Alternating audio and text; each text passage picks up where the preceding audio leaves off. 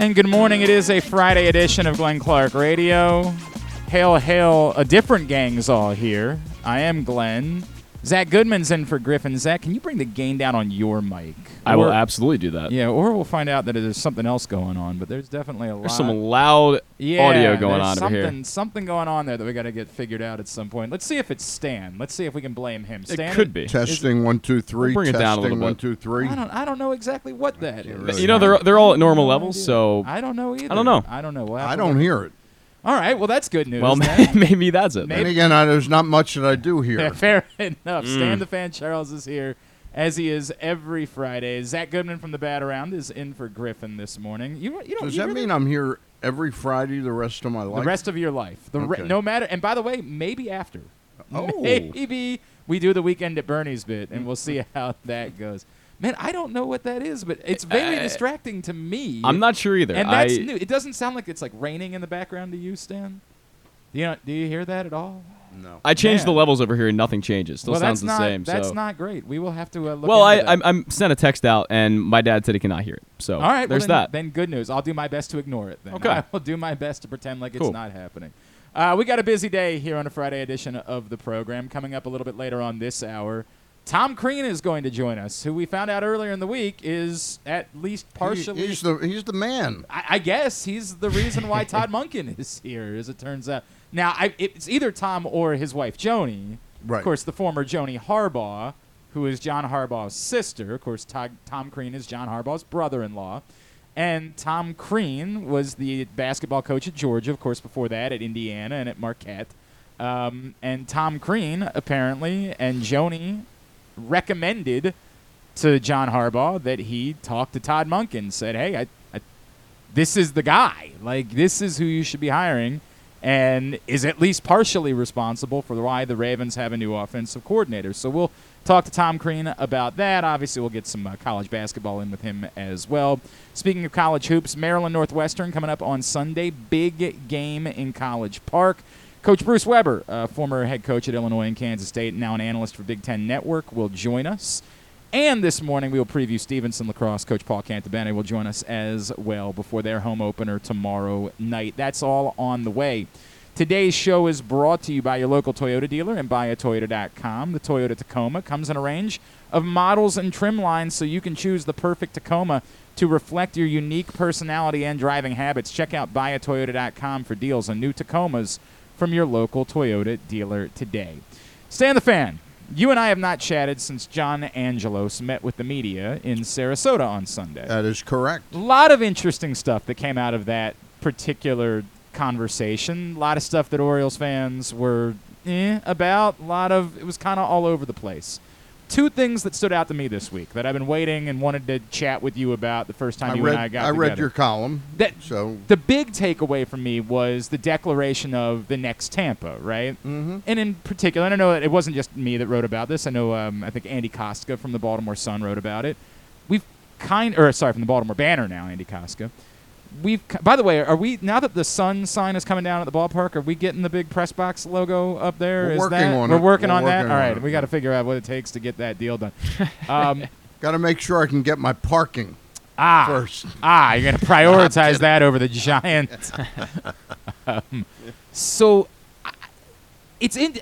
been talking about it with a bunch of different people this week, this idea of being the next Tampa, and only interesting because it feels different than a declaration of the next Houston, which is what we've kind of always treated the Orioles rebuild as. They literally went and got Mike Elias and Sig Mejdal to run it.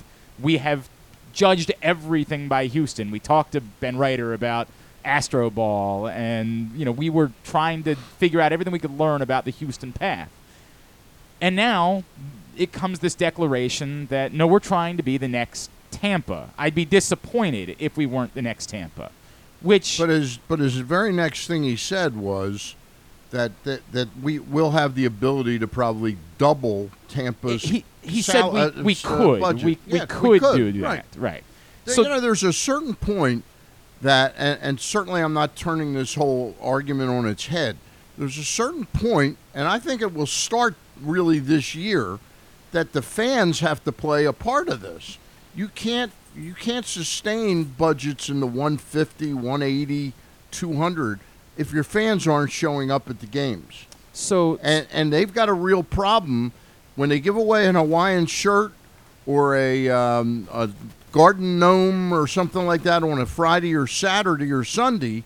They're doing fine, but they average about 8,000 fans a game or 9,000 fans a game Monday through Thursday, and you play over 20. You play home 13 weeks of the 26 weeks, so you play 52 of your 81 games are Monday through Thursday.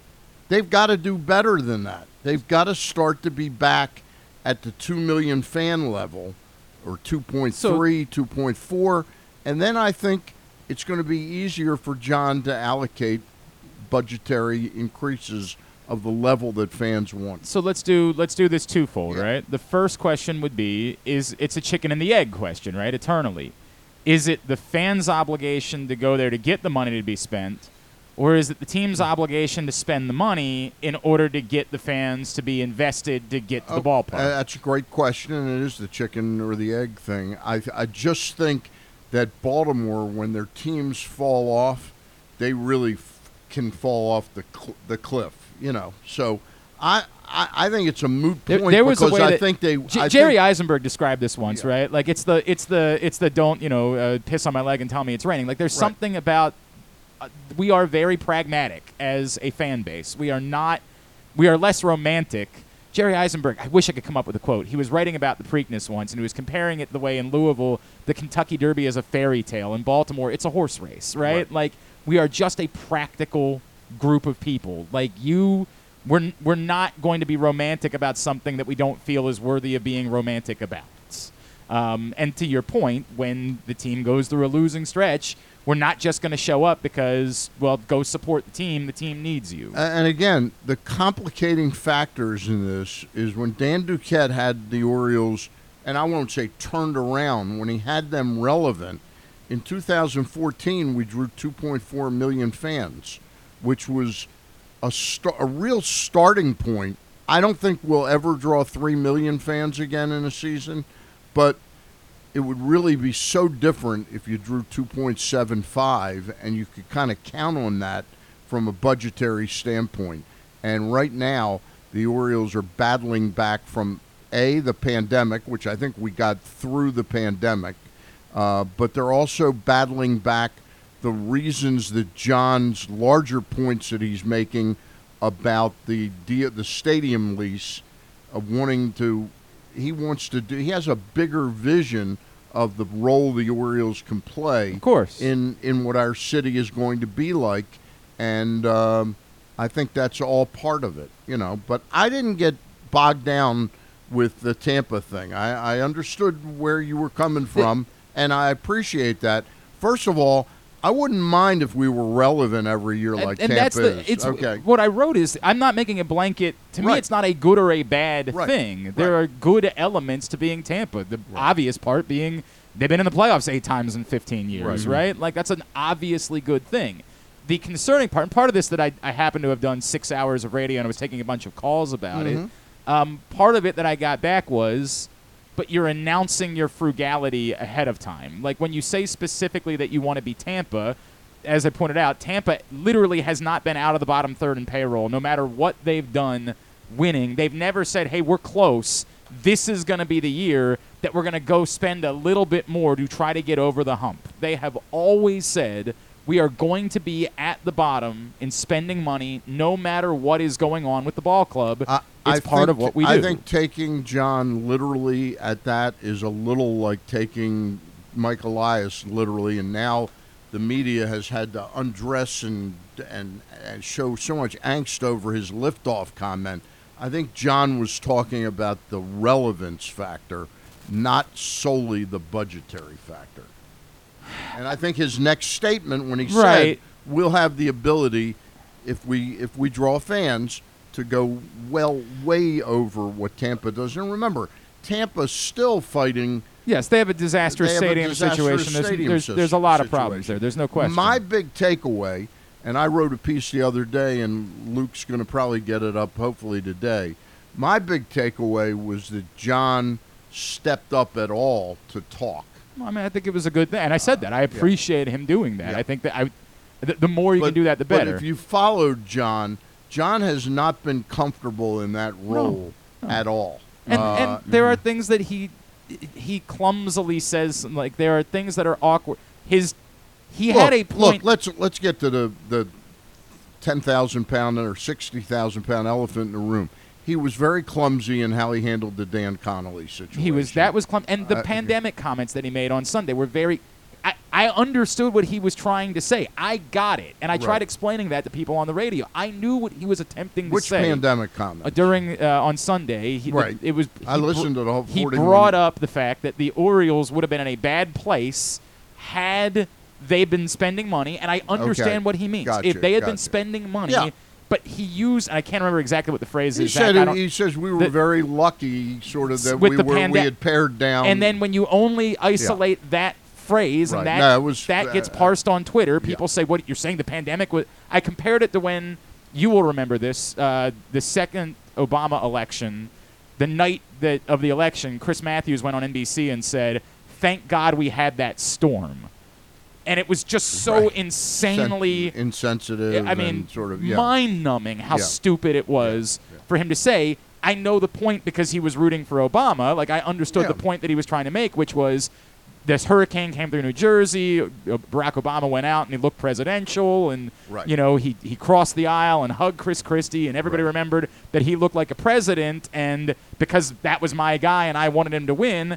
It was good for me. The comparison but now. It was you can't say that. You can't say thank God we had that storm that caused this much damage. And his comments about the pandemic were clumsy. There was a point there. I understood I really did. I got the point.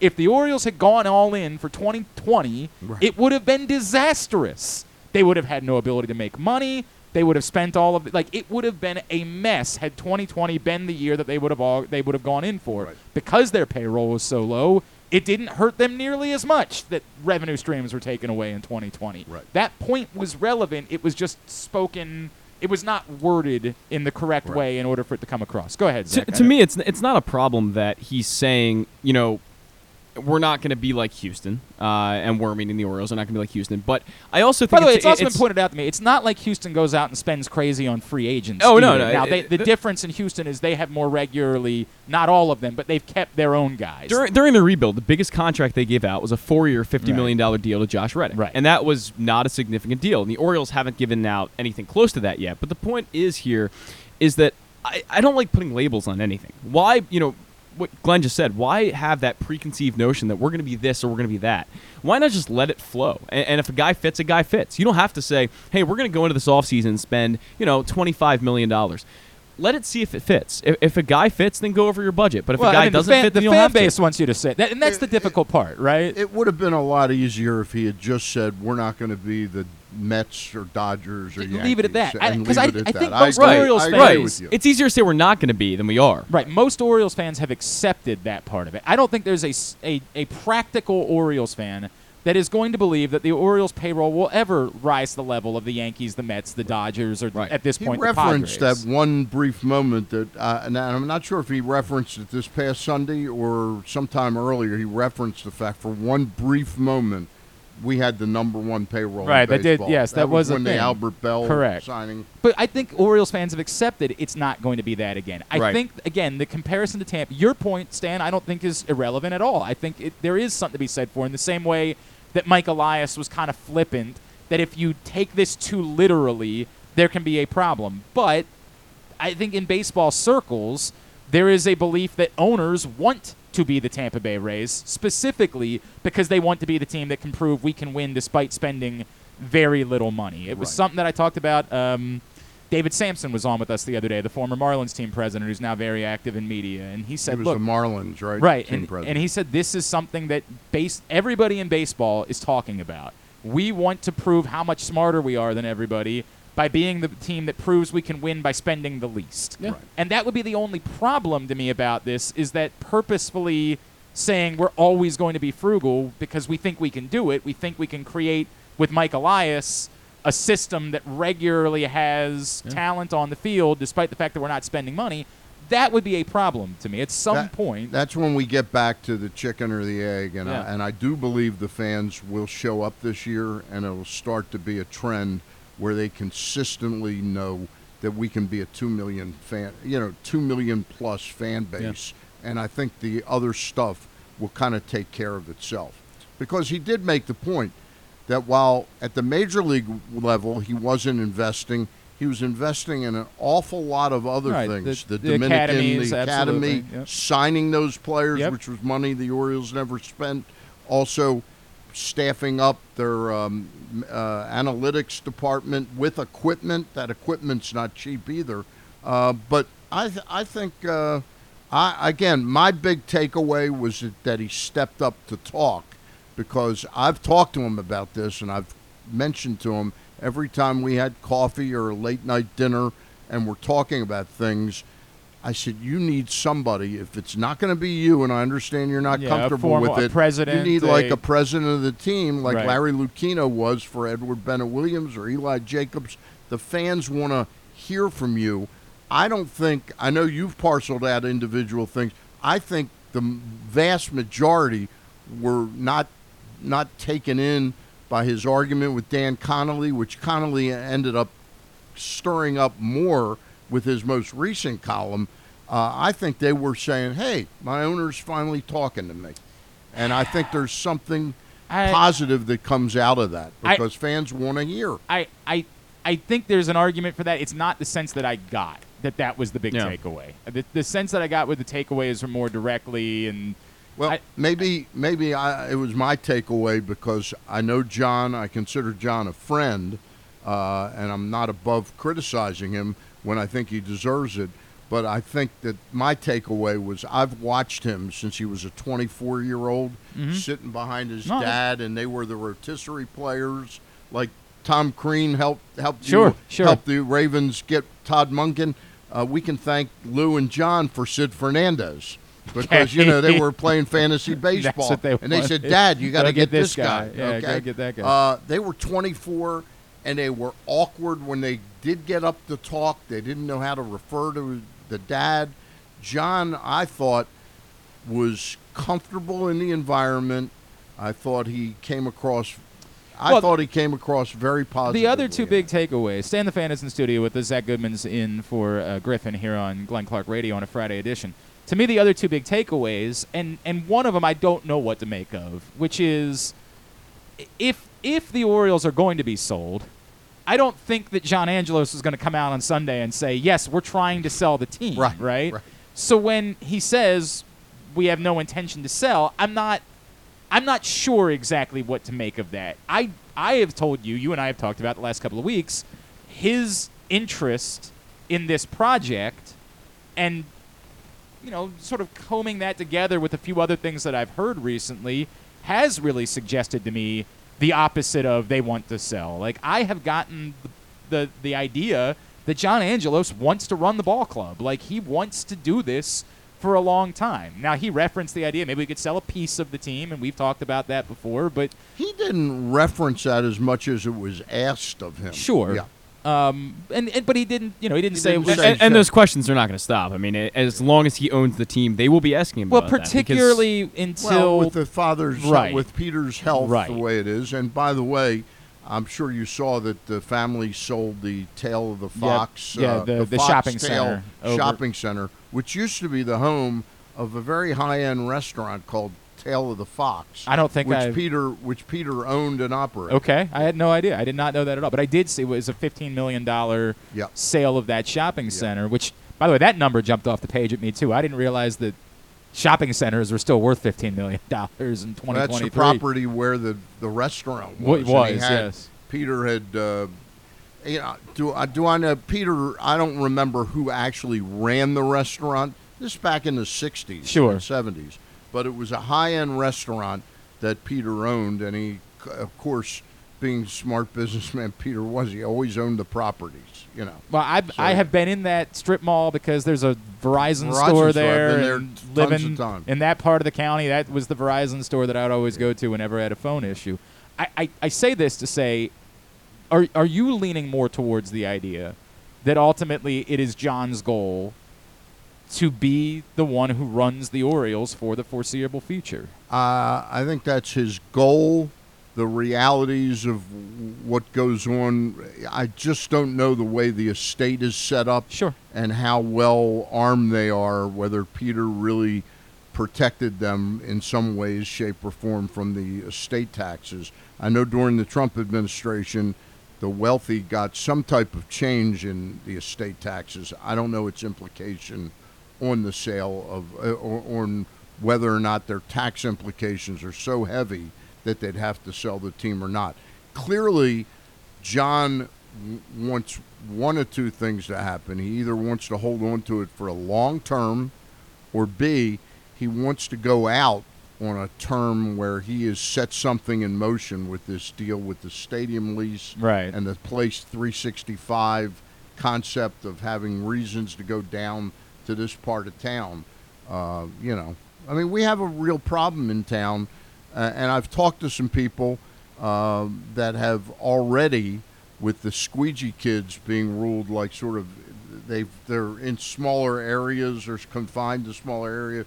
A lot of people say that a lot of white people that I talk to say that they're much more comfortable driving into the city now. So let me go to the next part of John Angelos's comments that was interesting, which was not an announcement of a commitment, but certainly parsing through it enough to suggest that Brandon Hyde, this question that we have been asking, and we talked about just last week with Ryan Ripken, about what his future was going to be without us knowing, because the Orioles are trying to keep it close to the vest. John Angelos says he's not, we're all here for the long term. We're vested. Nobody's contract is up in a year or two. If that's the case, that's about as close to a long-term commitment as you can get for someone. Did you come out of what John Angelos said thinking the Orioles have decided that they are not, evaluating any further and considering bringing in a Joe Madden-like replacement, that they are committed to Brandon Hyde being the guy? I think if we're parsing words about the Tampa comparison, I would say that Mike Elias probably grimaced at those comments, not about himself, but that Brandon is here long term. I think Brandon will most certainly be here for the next year to year and a half. Mm-hmm. I think if the team takes a little bit of an upward tick this year, we're competitive, he's liable to be in a much better situation going into 24. But if somehow the team, I'm not saying a total tank, but they go backwards by 7 or 8 games this year, I don't know that he's going to be incredibly comfortable for the long haul. I think this next season is vitally important for Brandon to keep things going. A manager's salary is not one of the things they're going to worry about, that they have him for 3 years if they determine, or Mike Elias determines, we got to cut loose with this halfway guy. through next year. Yeah. And by the way, in that scenario, if we're talking about him really, if his contract has him, for example, under contract through 2025, right? But you get the midway through 2024, and you got, you're talking about $3 million, total. Like he's probably making $1.5 million now. Right, correct.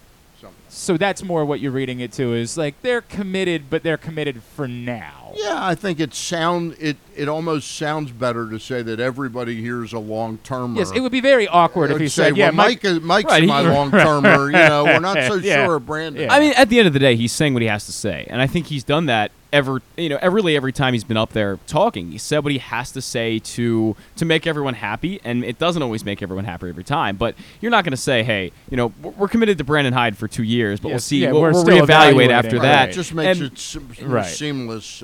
I think if he said that, undoubtedly, it's every column that we write this year is, well, the Orioles are evaluating Brandon Hyde, and I don't know about that decision to pull. It takes that off the table. Correct. There is no an unnecessary conjecture anyway.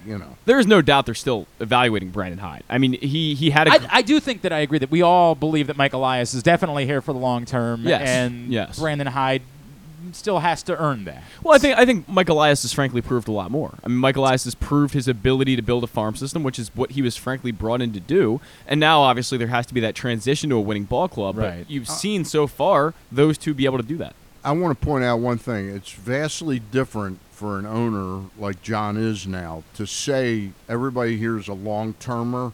When he's the owner, he knows he ain't going anywhere. I wouldn't read into it that Mike Elias has a 5-6 year, contract. I think they're here, and as long as things are going well, they're going to be here. Yes, and I think that's a fair thing to say. And that was sort of what I parsed from it. Was more. I don't think that it's an announcement that Brandon Hyde is going to be the manager for the foreseeable future. I do think that this is all still relevant to the point if they go have the season that many people are hoping that they will have this year.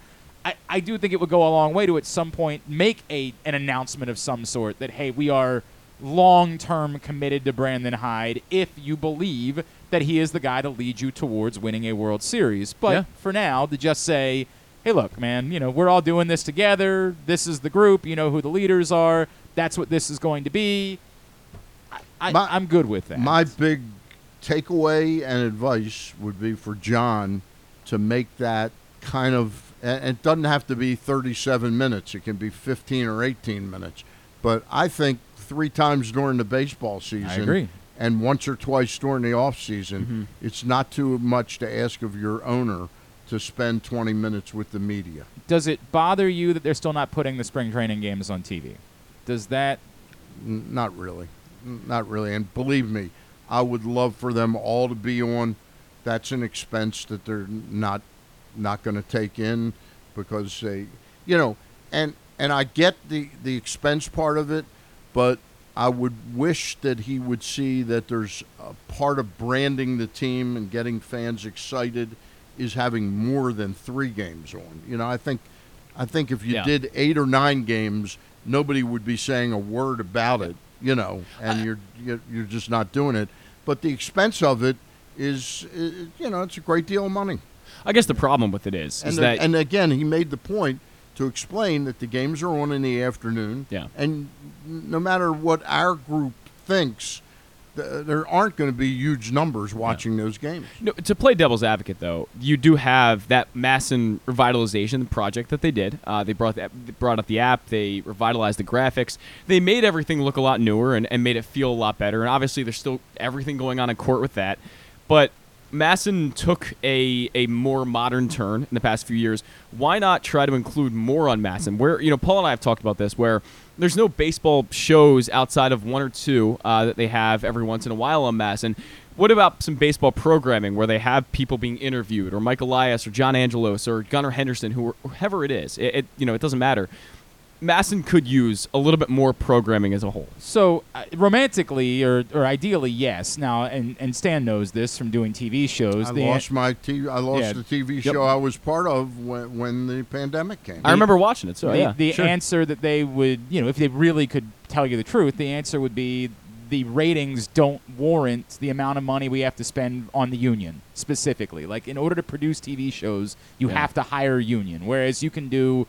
And they do this. You can do web shows. You can do what we do here, and you don't have to pay union because it's not on television, right? Because which is, I'm assuming, what they do with Paul Mancano. That's the all access or whatever that is. They can do it on the web because they don't have to pay union fees in order to produce it. Whereas if you do something for television, you have to pay union fees. It's the reality of it, and it's not union busting. It's, let me look at this and say, can I practically afford to do something? I to some extent, and to say I agree, I do think, to your point, Stan, just putting more on would go a long way. It would go a long way to pacifying a fan base. If there were 8 or 9 instead of 3, to say nobody would be saying boo. Right. There would always be someone who says there's no reason why all the games can't be. That person will always exist. Right. But the broader complaint about the Orioles in spring training would probably go away if you just put more on, because to your point, very few people will be able to watch all of the spring training games, even the most ardent fans. Right. But they could tape them. They could do that. That is fair. They could tape them and watch them at night. But very few. The argument that would be made was, I thought they did the right thing a couple years ago when they had Molesky traveling around and at least providing some broadcast of every game to make sure there was something. I do think that's something that you could do cheaply on the web, even with video. I know that because, I do that at schools in the area, right? Like, you don't have to spend exorbitant TV dollars to at least provide some sort of broadcast to acknowledge, look, this is not a Masson broadcast that we're giving you, but we're going to provide you the ability to at least have a camera or two up. And if you want to flip onto Orioles.com during the course of a spring training game, you can do that. I understand that there's we don't want our brand to look like that. We don't want people to associate with us with something that's low rent.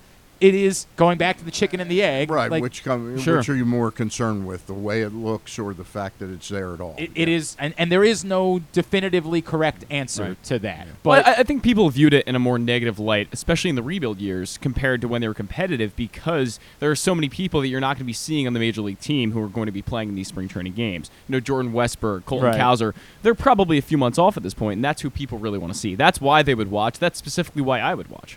Right. Look, man, I'm the wrong guy for the argument because you're not going to get me juiced about spring training games. I will never. Once upon a time, when I was a younger man, when I wore a younger man's clothes, I would have been glued. Now, I'm 40 and I got too much work to do. You look foolish because you're still wearing a younger man's clothes. I am still wearing a younger man's clothes. That is true. That is not. You're not wrong about that, Stan. But I've got it. If I've got time, I'm going to say I'd rather watch. I'm doing a rewatch of The Sopranos right now. I'd just rather watch The Sopranos at the moment than I would watch a spring training baseball game. A fascinating story that's brewing now in baseball is this the Diamond Baseball Group under Sinclair's baseball division. Going bankrupt. They're going bankrupt. Absolutely. Yeah. And isn't it interesting that the reason they're going bankrupt is because when Sinclair bought those properties from Fox, they did not quite. I talked to somebody, a former executive in Sinclair. He said that one of the things that they were always known for was being up on the most modern technology, and they didn't get the fact that they weren't going to be able to stream those games much cheaper eventually, and they inherited these TV rights deals that ironically are at the core of the Masson dispute. Is that Peter said, wait a minute, Masson was never intended to be paying rights fees of $70-80 million per year per team. To avoid that. Yeah. They're all going bankrupt now, and Peter's been, hit pillar to post with the fact that he was somehow cheap. Just the economics of it. Masson, as we know it, is probably in its last year or two. We have talked about this, you and I, about, and by the way, this has led to a lot of really fascinating think pieces this week. I read one at the 538. There's a lot, I don't know if you know this. So Major League Soccer, MLS, returns this weekend. Right. You will no longer be able to watch the DC United on NBC Sports Washington or on Channel 7 or wherever they were in Washington. Did not know that. They will only be available through Apple TV. Yep. That is the only way now to watch DC United. Now, I'm not trying to compare yet Major League Baseball to Major League Soccer, but file it away. They will still do national TV games. They still have deals with Fox and ESPN, and so there will still each week be some games. But the local fan base, will have to watch the game on Apple TV. And how much is Apple a month? I don't. Or can you even buy it by itself? I want to say $5. I could be wrong. Okay. So I know what they do for Friday Night Baseball, which is something they've had for free. Well, I can watch Friday Night Baseball, without having an Apple TV subscription. I don't have one either, but I know you can watch that for free. So I don't know if that's going to be the same situation. I have an Apple TV subscription every year when Ted Lasso starts. Right. And then when Ted Lasso ends, I cancel my Apple TV subscription until the next time Ted Lasso comes around. Apple, that was Glenn Clark that said that, not Stan Charles. I pay for it. I want to make that abundantly clear. They do get money from me, but they've not put anything else on the platform that has said, I have to give them money. I have to keep HBO Max all year round because there's always something on HBO that I want to watch, right? They have not done that yet with me with Apple TV. They've had a few one-off things that were interesting to me, but other than Ted Lasso, they have not created a series. I know everybody loved the morning show. People were all in on that. It's okay. It wasn't my thing. Maybe have you watched Shrinking? I haven't watched Shrinking. That might be the thing. It's entertaining. But I know even when I cancel my Apple TV subscription, I can still watch. Like when the Orioles were on, on that Friday night game, the Melanie Newman game that they do on Friday nights, I was able to watch it. I heard she's not going to be back on that broadcast. She's, I think, doing stuff with MLB Network now. I think that's right. What's going on with Melanie. I don't know exactly what the plan will be, but the think pieces that I'm seeing is that's where this is going, is that baseball at some point says, we've got to figure out a way to not just MASN, but Sportsnet LA, all of these, the marquee network in Chicago. Right. We take all of these things and create this whatever this beast is. Yep. We still find ways to sell local ad revenue within those broadcasts. That's the imperative part, right? Because as we know, the best revenue has been the local TV revenue for baseball teams. It's why the Yankees have had such a it's not the stadiums don't hold more people in one city than the other. The stadiums are all about the same size. The disparity is. How many do we have any numbers on how many MLB packages are sold? You know, where you buy MLB TV. I'm sure we do, but I don't know off the top of my head. Well, I think it's part of the whole conversation here. No, go ahead, Sam. No, but then again, there's the problem with MLB TV. If I buy the MLB TV in Baltimore, I'm blacked out of Oriole games. Exactly. Yeah. Exactly. Correct. Well, the whole idea of streaming. Apparently, in 2020 was the last time we had numbers 3.5 million subscribers for MLB TV. It doesn't seem like an awful lot. Well, the whole idea of streaming, I think, and why sports have started to adopt it, and probably why MLS is looking for it, is that you bring in a lot of younger viewers, people who don't have cable, people who aren't, watching NBC Sports Washington or MASN or whatever it is.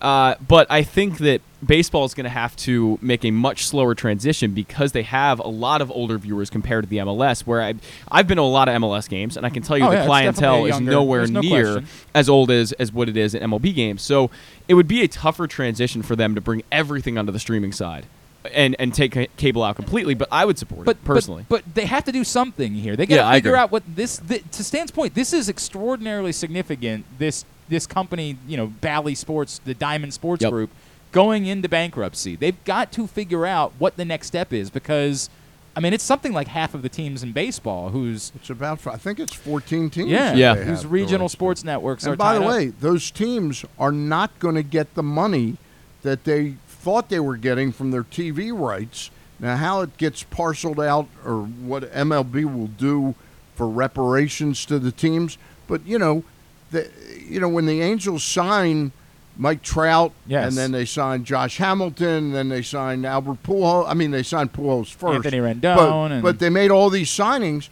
That money is significant to pay those people. Correct. It's the most significant money. Yes.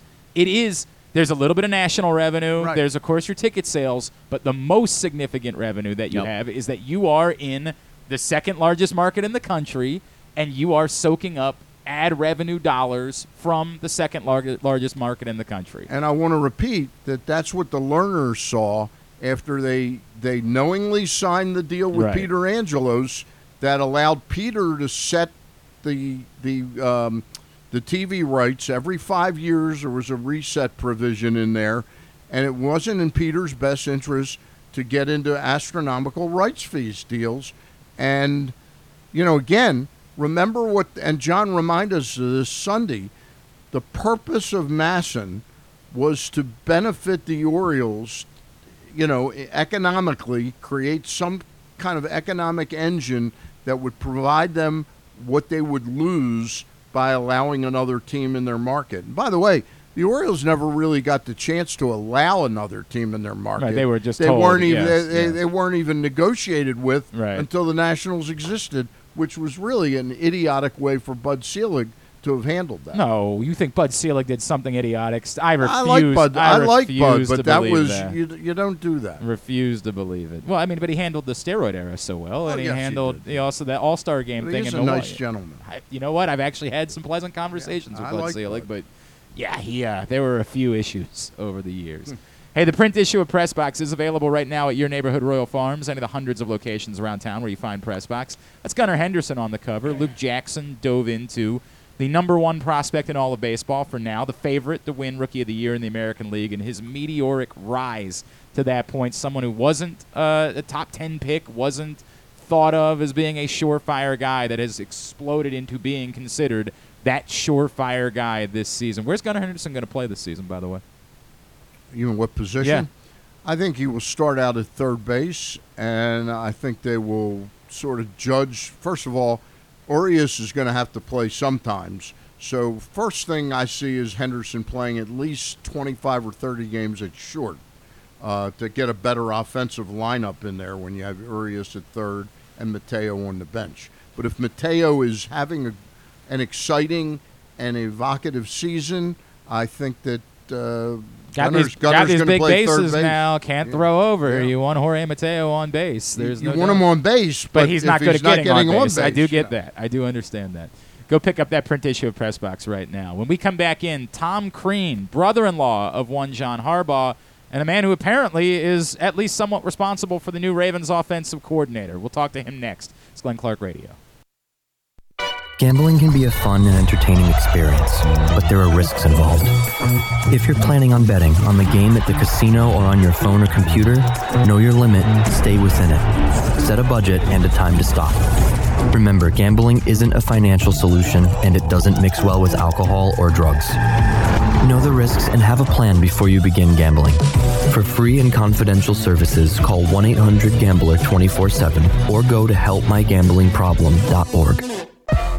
Baseball season is finally here, and what better way to celebrate than with some fresh gear from Birdland Sports? As a small business run by O's fans, Birdland Sports offers a great selection of unofficial merchandise, including unique designs like Birds Are Coming tees, player cartoon shirts, and championship prediction designs. And the best part? Their prices are more affordable than the big guys. Get high-quality gear without breaking the bank. So whether you're heading to the ballpark or watching from home, show your love for the birds with Birdland Sports. Visit birdlandsports.com today to browse their collection and gear up for the season. Let's go O's!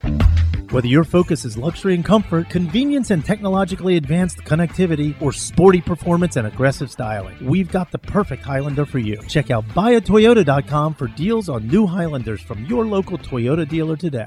There's something for everyone this February at Laurel Park. Come watch live horse racing every Friday through Sunday and join us on Saturday, February 18th for the Winter Stakes Spectacular, featuring 6 stakes races and $900,000 in purses, including the General George and Barbara Fritchie Stakes. The fun doesn't stop there. Stick around for our winter Mardi Gras celebration with live music, delicious food and drinks, and a carnival atmosphere. Plus, don't miss out on President's Day holiday racing on Monday, February 20th. Visit laurelpark.com for more info. That's laurelpark.com for more. See you at the track. Another Orioles season is in the books, and the Bat-Around was there every step of the way as the Birds posted their first winning season in 6 years. And after promoting 2 #1 overall prospects in Adley Rutschman and Gunnar Henderson, Mike Elias has said it's liftoff from here. Hi, I'm Paul Valley, and along with my co-host Zach Goodman, we'll be here every Saturday from 10 a.m. to noon all off-season, discussing every signing, trade, and waiver claim as we navigate the cold winter months that lead to spring training. You can watch us at youtube.com/PressBoxOnline and Facebook.com/PressBoxSports,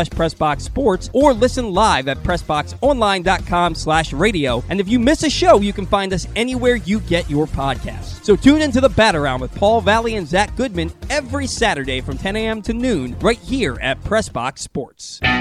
Stan the Fan here, welcoming back one of my favorite sponsors, the Costas Inn. And everybody around Baltimore knows the Costas Inn is a great place to go and grab crabs, steaks, salads, soups, whatever's on your mind to eat in person. But did you know that the Costas Inn has upped their game? They are now one of the premier takeout places in Baltimore. Give them a call now to order your food, 410-477-1975. That's the Costas Inn over 4100 North Point Boulevard. If you need more of Glenn, you can also hear him every Sunday with Rita on 105.7 The Fan. But also, if you need more of Glenn, what's wrong with you? All right, back in here on GCR. It is not as bad in these headphones, Stan, but it's also you have your headphones at a lower level. Do you hear it in there? I'm hearing it a little bit. You're hearing it over there. Yeah, you're hearing it over there. I don't know what it is, but we will have to figure that out. They have to bring Mr. Colson in to try and He is our figure it out. engineer on top of everything else here at PressBox. There's no doubt about that. Stan, on your show this week. Monday night, Rick Dempsey. This coming Monday night, Rick Dempsey. This past Monday night, you guys had Ben McDonald, of course. Ben McDonald. If everybody missed that, and great. last night, Anthony Adams, the very interesting new head coach of the UMBC Retrievers soccer. Been in the background for 26 years with Pete Caringi, and he takes over this coming was his season. top lieutenant, and his thought within the Baltimore soccer community, Anthony Adams is a very important person. Yeah. He is a very well-respected man, and so there was kind of no debate about who was going to be the guy there. Right. So that was last night. If you missed either of those shows, go to facebook.com/PressBoxSports, click on the videos tab, or go to youtube.com/PressBoxOnline, PressBoxOnline.com/video, and then as you mentioned, coming this Monday, Rick Dempsey, Thursday, Pete Shinnick, the new Towson football coach, and the following Thursday, Ed Hale will join us of okay. the Baltimore Blast. Bummer for Towson basketball last night as they were up 10 in the second half on the road at College of Charleston, and then the Nick Timberlake show was spectacular. It was over 30 points, and then Charleston said, well, we're not going to let that happen anymore, and unfortunately no one else stepped up and was able to get the job done, so Towson lost on the road at Charleston last night. I saw a terrific game the other night. Gary Stein told me it was going to be a great game, and midway through the second half, or about 5-6 minutes in, the UMass Lowell UMass Lowell was game. up 24, but UMBC cut it to 3. Yeah. It was really an exciting game, and the fans were really – it was a nice turnout there.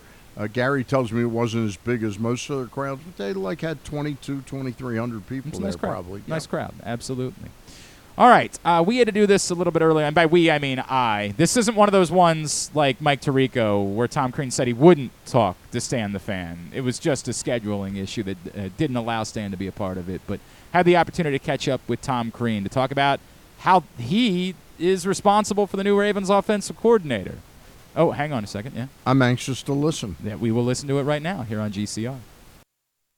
Well, it's a pleasure now to be joined here on GCR by a man who has been a very successful coach throughout his basketball career, now working as an analyst with the ESPN. And we didn't do the math. It's silly on our part. We know his brother-in-law quite well, and we never even thought about the connection that he might have had with Todd Monken earlier on this week. John Harbaugh told us all about it.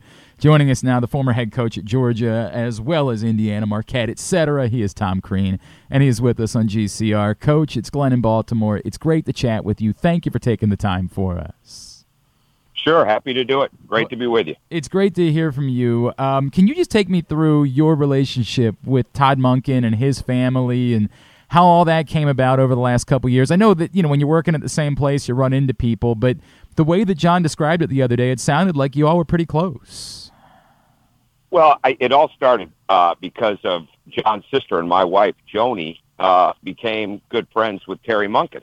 They had something in common as both being new people to Georgia. We'd been there for a year, but they built up a friendship along with one of my coach's wives, Kim McLean, and so they spent a lot of time together, and that's basically how I got to know Todd. I knew of Todd as a coach. I'd followed his career, but I didn't really get to know Todd outside of sports until got to know him on the level as a couple. And I think that was pretty cool because once you get around Todd, you just see the passion, you see the fire. I mean, you definitely can see it when you watch his offense. Sure. But when you get around him, you just really see it. But it was really, the other person that probably deserves an assist is Joni and John's dad, Jack, is a big fan of his and has spent a little time, obviously, with them playing against Jim the year and watching him this year. I think Jack was astounded by how good his offensive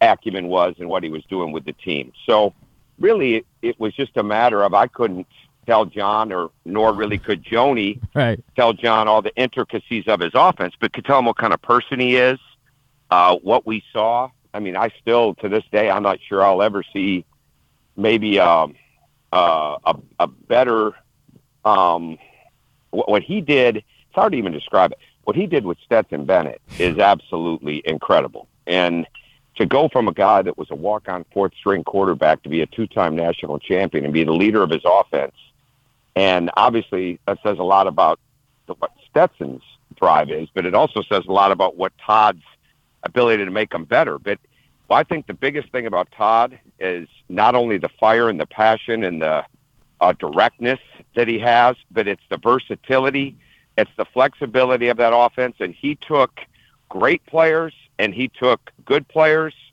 And in the case of a Stetson Bennett, he took basically an unknown player, right, and he meshed all those guys into one of the great offenses in college football the last 2 years. Well, that's all we needed to know, Coach. No, I mean, it all sounds great, man. It all sounds incredible. Knowing John the way that you do, the relationship that you guys have as family, did you, like, when the wheels start turning, right, when maybe Joni mentions, hey, what do you think about Todd, do you think at all about what that relationship would look like and why it might be a particularly good fit with him and with John?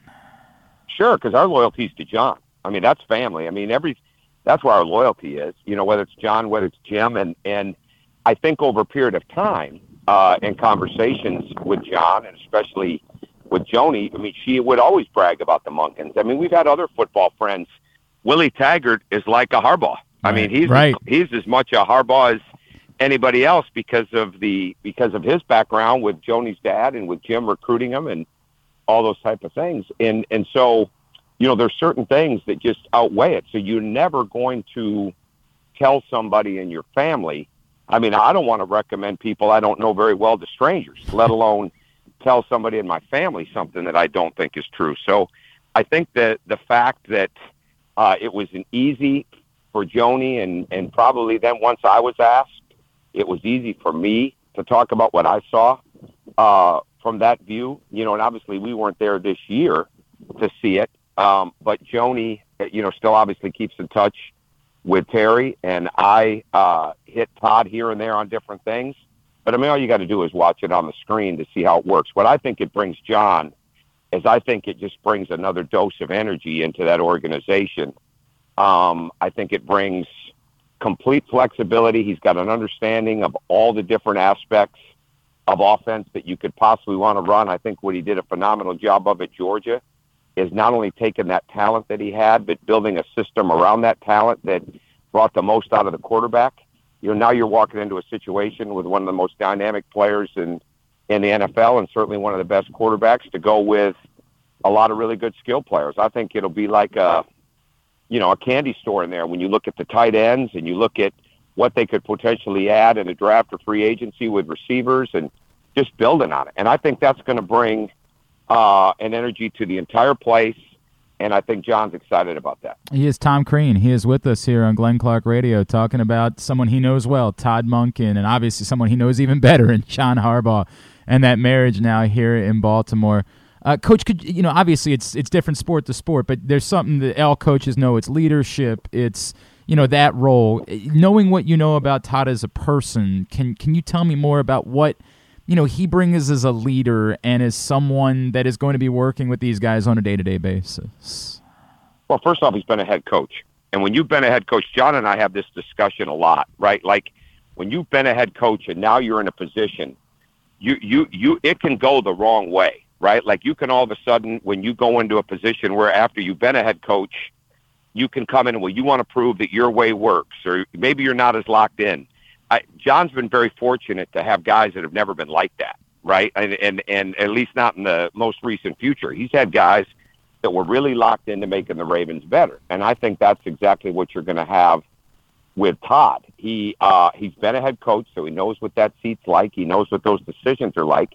But he's also been a highly successful coordinator. And, I think at the end of the day, John obviously knew who Todd was. This wasn't some quality control assistant back in the video room that no one had ever heard of him. This is one of the top offensive coordinators in the game, and he'd had NFL success. I mean, look what he did in Cleveland. He had success in Tampa. So, I mean, he knows what he's doing. I think what happened at Georgia is he was able to take an offense that was a certain way, which was plenty good enough, but it wasn't extraordinary, and it wasn't record-setting, and it wasn't national championship maybe level, and that's what he put in there. And I think because that system is so strong of the way he has flexibility, I think that's what's going to serve him so well in the NFL. I think he's a risk taker, but it's not risk based on a wish list. It's risk based on what he knows. I think he is a decisive leader. I think he's I don't think there's going to be any issue with clarity. I don't think there's going to be any issue with this is what he wants. I don't think there's going to be any issue with energy. And I don't think there's going to be any issue with accountability. I think those are all things that stand out in his leadership to me. Do you have a sense, Tom, just, obviously you're around John a lot, and you see what's driving him this deep into his career, having already won a Super Bowl, but the ability to allow someone to be that guy, to lead that group, right, to not meddle, to not get in the way. Do you feel like it's important for someone like Todd that he knew he was coming somewhere where that wasn't going to be the case with his head coach? Well, the bottom line is this, and I didn't give Todd this advice, but I would give him this advice. I'd give anybody this advice working with John. You need to communicate with him. John is a communicator. John is not, let me go sit in the office and let everybody do their job and I'll see the product on Sunday. John has conversations. John is a management by wandering around guy. John is going to go to different meetings and pop in. John is going to sit in the lunchroom or in training camp, and he's going to sit with a diverse group of people. It could be his players. It could be the film guys. It could be analytics. It could be his coordinators. John is a hands-on, communicative, energetic. There's very few surprises. Where you're going to have a problem with John, okay, is if you don't want to communicate. And I don't mean this with Todd. I mean this with anybody in general, because I think communication is obviously one of Todd's strengths, or John wouldn't have hired him. You're going to have a problem with John if you try to silo, if you are not a listener, okay, if you don't have empathy for others, and if you don't have a real desire to get to know your players for more than what they just do between the lines. And I think John has done a masterful job of having a energetic, I don't want to say collegial mindset, but it's almost like it's his business, but you'd be hard-pressed to find people that haven't played for John that still don't have a very strong affinity with him. I'll give you a great example. I ran into Sean Landeta in an airport. Wow. And we flew on the same plane coming back to Tampa because I live in Florida and he was coming on a visit. He hadn't played for John since he was with the Philadelphia Eagles. Right. His reverence for John was still so strong, it blew me away. And they haven't probably even seen each other in a long time. But see, John's like that. And fortunately for me, my father-in-law was like that. Jim is like that. When you are close with them, there's a strong bond. And I think when you try to do it on your own, that's when you get in trouble with John. Or when you don't keep him informed or you don't communicate with him, that's when you get in trouble with John. It's fascinating. But Sean Landeta, of course, Towson football legend, so we still have a lot of affinity for him up this way. Coach, if I could I've got you. There are legendary stories about the competitive nature of the Harbaughs, and you're around them a lot. I'm wondering, when you guys get together, what is it? We've heard stories about basketball. I don't know if maybe racquetball. What is the thing where maybe you guys are the most competitive when you all get together for a family event? Well, it's not really me as much as Jim and John and Joni are very unique. I'll just leave it at those three. They are really unique in the way Joni's really got the attributes of both of them, right? And there's a huge competitiveness. I see it in my wife when she's playing tennis now, and it's never recreation for her when she's playing tennis, like she's trying to win it. And so I don't know if it would be, it's not like there's an organization of all these activities that everyone's going to try to win in. It's just random things. And it could be an argument. It could be trivia. It could be, you name it. And I think when people are around them, you feel it. So it makes the competitive juices kick in to the point where you're almost looking for things to compete in. But I think the biggest, I don't think there is any one major area. I think they're all three highly competitive people that are very smart. And I always say I got the best looking one. Right. Yeah, sure. But the bottom line is, Super Bowl week was something else, but the last possession of the Super Bowl was so excruciatingly hard for Joni's mom and dad, for Joni, for me, my kids, I'm sure for Sarah, Jim's wife, Ingrid, John's wife. But the competition level between those two, it was never going to shut off. right? And you walk out of there and one won and one lost, and you feel happy for one and you're just devastated for the other. But at the end of the day, that was pure competition to the two of them. I'm imagining. Coach, I'm like imagining them suggesting that everybody plays like Pictionary, and you just being like, you know what, I'm going to leave you guys at it. I'm going to let you guys go ahead and have this one. Maybe I'll go get a cup of coffee or something right now. Yeah. You got to if you've planned out a competition or if one breaks out, you got to clear the schedule because it's not going to be over.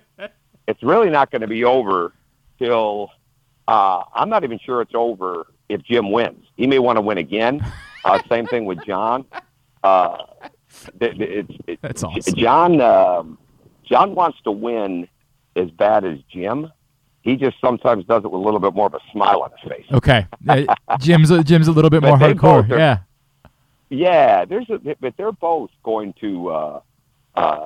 They're both like that. I mean, it's just beautiful in the family. That's awesome. And I see it in our own children, and I'm sure they see it in their own children. I mean, Allison Harbaugh is the same way, playing lacrosse at Notre Dame. I mean, I've seen her compete, watching her. I mean, it's the same thing. So it's a blessing, really, truly, to be in that family and to have 3 children in that family that get to be a part of that, to go along with everybody else. That's so cool. Coach, before I let you go, if I could, just to, we're really excited about what Kevin Willard has done up here at Maryland. I wonder you're doing studio work and games for ESPN. I get they're probably not going to be like a Final Four team or something like that, but how excited should we be about the foundation that someone has been able to lay without much in the way of recruiting in this first year, with a very thin roster, not a very good three-point shooting team, and yet here they are, jockeying and battling for maybe as high as the 3 or the 2 seed in the Big Ten tournament. Well, here's my history with Kevin Willard. I've known him since he was in the 9th grade. I worked for his father, Ralph Willard, at Western Kentucky. Oh, that's right. I went to work for him in 1990. So not only did I know Kevin growing up, but I also got a chance to coach him one year. So I guess I've known him since he's probably 15. And so my background with Kevin is one of it's almost like family. And I love Kevin Willard. I love the family. And I follow him closely. And I thought he was just an absolute great fit. I mean, I had a lot of competition against Mark Turgeon when I was at Indiana and he was at Maryland. And so you go into Maryland and you just realize it's one of the great home court advantages in college basketball that not everybody understands how great it is. And it's very, very hard to win in there. And they have a tremendous student section. When people come in there, the fans are on you. They're tough. They're well educated on basketball. There's no doubt about that, and they're into it, right? So it was a great fit for him. What he did is he's developed the players that are there. They went in and got Jameer Young, who I think is the key to their team, because when he plays well and when he's at a different level, and he's playing at all 3 levels, meaning he's making threes, he's getting in the paint, making passes, and he can make his layups. He makes everybody better. And what I think you've seen now is they had the home success, they had some road struggles, but now they've grown out of that. And so I don't think there's any question that I'm not even sure where they're ranked right now, but if there are 14 teams in the country better than them, I don't know. Wow. I don't think there are. Wow. Right? I mean, I just think they're right in that ballpark. Wow. And, they're that good. And I think he's going to build it because he can recruit, he can coach. And what Kevin has got that he gets from his father, and that I think he gets from being with Rick Pitino all those years, he's got a style of play that he has a conviction in, but he's also got a level of intelligence and awareness and flexibility to figure out a way to beat you on that given night. And I think that's there's so many coaches that they put their system ahead of everything else, and they're successful. You've got guys in the Hall of Fame that have done that. Sure. Those guys usually had a lot of talent too. But the bottom line is when you have not only a system, but when you have a flexibility and a cerebral type of spacing and awareness of the game that your players can adjust to based on who they're playing, then I think that gives you another edge. And I think Kevin Willard has that. I know I said I'm letting you go, but you're so excited. Do you believe he can make this a championship caliber program again in the coming 5 or so years? Oh, absolutely. Yeah. Absolutely. What Gary Williams did, when Gary Williams was in the finals and then when he won the next year, he had something that most other people didn't have. Obviously the guards got a lot of attention, but I say this all the time. It's one of the three biggest separators on who's going to win and who's not. He had 4 big guys, right? Like he had 4 bigs that you could go through. Like there were always things that Gary Williams had at Maryland that made him unique. Well, what he had was an incredible environment that people that cared about basketball, and that helped too, right? Well, what that is there at Maryland. I've been in there when it's standing room only. I've been in there when it's so loud you can't hear yourself thinking. It's coming down to the last possession. And I thought Mark did a really good job there. What Kevin has got is all those attributes. He's got an energy with it. He's got a desire to win. He's got a background in winning. He's come up. There's never been, Kevin Willard is not one of those guys that was ever handed anything, and he played at Western Kentucky. He played at Pitt when we were there. He worked his way up, starting out as an intern, basically, with Rick Pitino with the Boston Celtics, to working his way up to being a right-hand man for him. He started at Iona. I mean, you name it. He's come up that way. So when you've got that kind of blue-collar work ethic, that when you've got conviction of what you believe in, you can do anything you want. And Maryland is one of the, I would say it's even better than one of the top 10 jobs in the country. I'd put it in the top 7 or 8 with any job in the country. And I think because of those things that I just mentioned, now you have a coach in there that has that flexibility again to do those type of things. I mean, Mark had some great teams and came really close. What they've got to do, though, what the bottom line is, they've got to support him through this. Hopefully the NIL is where it's got to be. Sure. He can recruit the area. Yep. The area is so strong, but at the same time, he can go a lot of different places, and that league is really hard. It is really hard to win in that league, and I think if people are patient with him as he builds it, I think he'll be fantastic.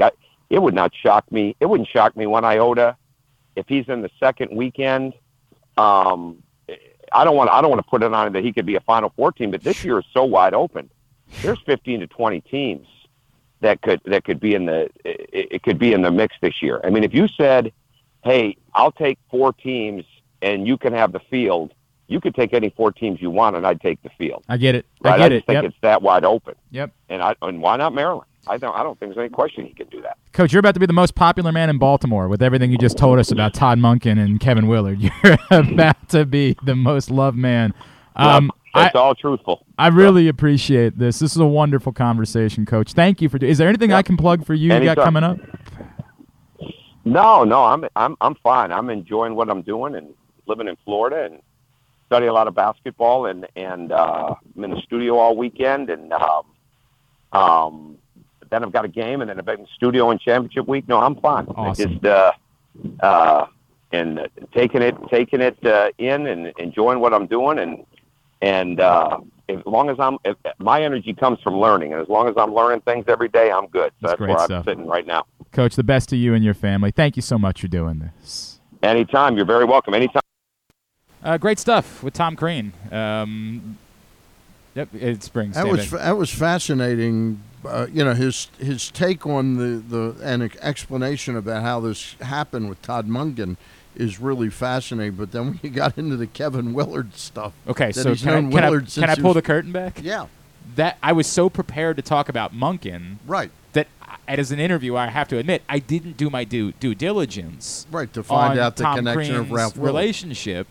And so I was really just asking it because, look, the man is a highly successful coach. He's been to the Final Four and now working as an analyst. I knew he'd have some thoughts about Kevin Willard. I had utterly blanked on he was working with Ralph at Western Kentucky and Pitt had no idea when Kevin was playing. Yep. And ended up obviously being another entire interview. Essentially, I always find the coaching trees in college basketball really fascinating. There are tentacles everywhere. No question.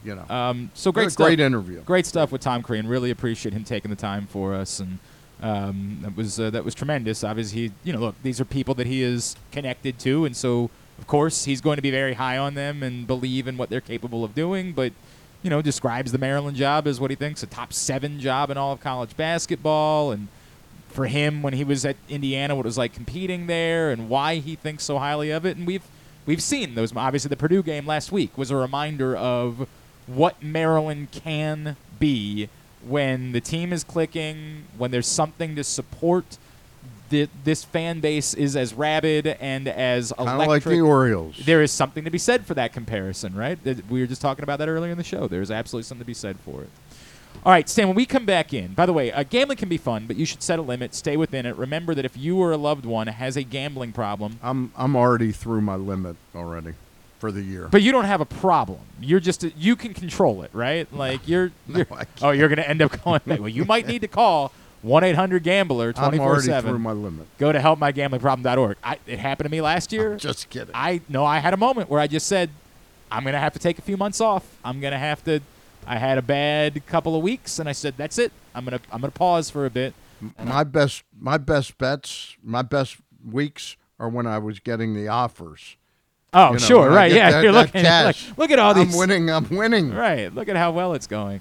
I got it back in for the playoffs. I did mostly well on the playoffs. So we'll see. I haven't dabbled yet on college. I'll definitely be back in for the NCAA tournament. That will happen. I'll definitely for sure. do some college basketball, and I'll definitely do some baseball. And of course, if you are doing those things, as Stan mentioned, go to PressBoxOnline.com/offers and take advantage.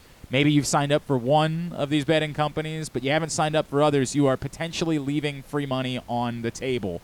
Don't do that. Go to PressBoxOnline.com/offers. When we come back in, two things. One, yesterday, a big story from ESPN about the Lamar Jackson situation. But then this morning, from of all places, Stephen A. Smith apparently has offered a report about what he has learned from Lamar's side of the equation and this conversation. An odd place for it to come, but I will tell you I have heard something similar, and you'll know that if you listen to the show because I've talked about it a few times. We'll talk about that next. Stan the Fan is here. It's Glenn Clark Radio.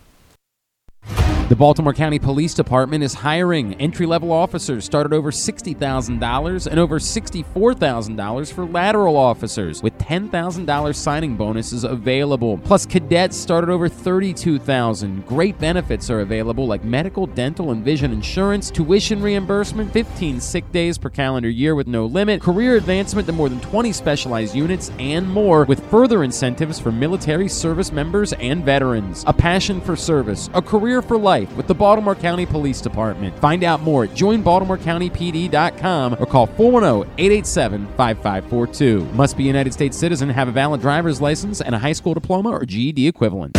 The latest edition of PressBox is available now. On the cover, Luke Jackson profiles Orioles phenom Gunnar Henderson, breaking down how he was able to become the top prospect in baseball at such a young age and what could be next in his first full MLB season. Also inside, we meet lacrosse players from the men's and women's college programs across the state, and Bo Smoka breaks down another year of wide receiver issues for the Ravens. PressBox is available for free at over 500 area locations, including 60 Royal Farm stores, and you can always find the entire edition, as well as the best daily coverage of the Orioles, Ravens, and Terps at PressBoxOnline.com. There's something for everyone this February at Laurel Park. Come watch live horse racing every Friday through Sunday and join us on Saturday, February 18th for the Winter Stakes Spectacular, featuring 6 stakes races and $900,000 in purses, including the General George and Barbara Fritchie Stakes. The fun doesn't stop there. Stick around for our Winter Mardi Gras celebration with live music, delicious food and drinks, and a carnival atmosphere. Plus, don't miss out on President's Day holiday racing on Monday, February 20th. Visit laurelpark.com for more info. That's laurelpark.com for more. See you at the track. That first sip. That first bite. Start your day off right with a delicious breakfast at Royal Farms. Choose from a fantastic selection of fresh Royal Farms breakfast sandwiches and top it off with a rich hot cup of the freshest coffee in the world. At Royal Farms, breakfast is available day and night. It's the freshest breakfast in the world. Real fresh, real fast. Royal Farms. Stan the Fan here, welcoming back one of my favorite sponsors, the Costas Inn. And everybody around Baltimore knows the Costas Inn is a great place to go and grab crabs, steaks, salads, soups, whatever's on your mind to eat in person. But did you know that the Costas Inn has upped their game? They are now one of the premier takeout places in Baltimore. Give them a call now to order your food, 410-477-1975. That's the Costas Inn over 4100 North Point Boulevard. Check out PressBoxOnline.com every day to find daily winners and betting advice from Jeremy Kahn. And if you want some advice about life decisions that you probably shouldn't make, here's Glenn Clark. All right, back in here on GCR. Stan the Fan Charles in the studio with us. Zach Goodman is in today for Griffin. Stan, there is a new company that has joined us on board, and I'm excited about it. Our friend Josh Soroka has launched a project called Birdland Sports, which is a T-shirt, essentially, company. And the gear is incredibly cool. I am looking forward. I was told that I was sent something. I got a little care package in the mail, and I'm excited about that. Nothing from me. I think there might even be something for you in this care package. I think that might even be the case. I will have to check to make sure, but I believe there might be something headed your way as well.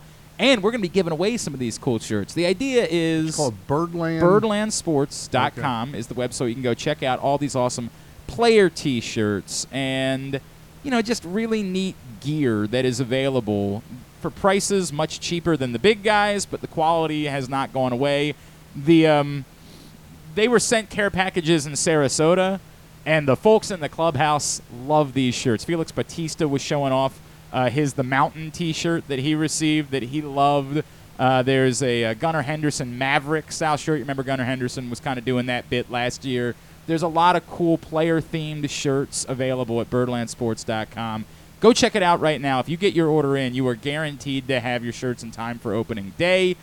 Birdlandsports.com, owned by an Orioles fan, someone who is just trying to come up with some new cool ideas for gear, and you can find it right now, birdlandsports.com. And in fact, I might be willing to give away another shirt right now. If you want to email me, glennclarkradio@gmail.com, and say, here's the question. What does Stan the Fan Charles like to enjoy on a Friday morning before he comes in to do the show? I didn't have one. You said you were maybe... I didn't have it today. Last week you said that might be the end of the road. No, I didn't. I said it was Fridays only. Is the only day, but they were out of them today. So did not have it today. And that's why I'm so grumpy. That it does. It explains a lot now. What does Stan the Fan like to enjoy? Look, Zach, if you'd like to get in, all you got to do is email me. No, I'm good. glennclarkradio@gmail.com. Email me and say what it is that Stan likes to enjoy. You don't have to do it right now. If you listen to the show later in the day, I know we have a huge later in the day audience. If you listen or watch the show later in the day, that's fine. Anytime in the next 24 hours, email me the answer to the question, what does Stan typically like to enjoy before the show on a Friday morning, and you'll be registered to win. Somebody will get a free T-shirt from birdlandsports.com. As simple as that. All right, I think we're going to move some things around. We're going to talk to Bruce Weber closer to the end of today's show, preview Maryland Northwestern coming up on Sunday. I want to take a minute here, Stan. Pretty lengthy, detailed story yesterday from ESPN.com. Jeremy Fowler and Jamison Hensley.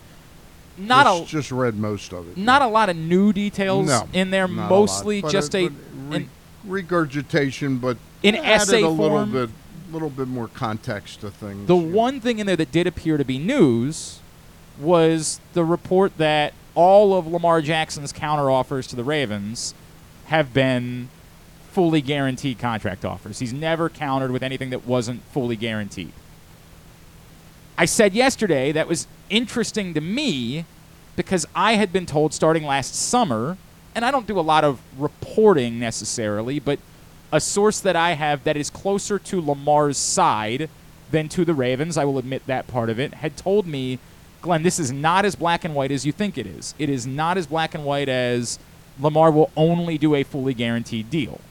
It was presented to me that the number had to be higher than what had been offered in fully guaranteed money, which was, again, repeated in this story as being $133 million, but that it wasn't as black and white as fully guaranteed. The narrative has continued throughout the offseason that it is very black and white. Lamar Jackson, fully guaranteed or nothing else.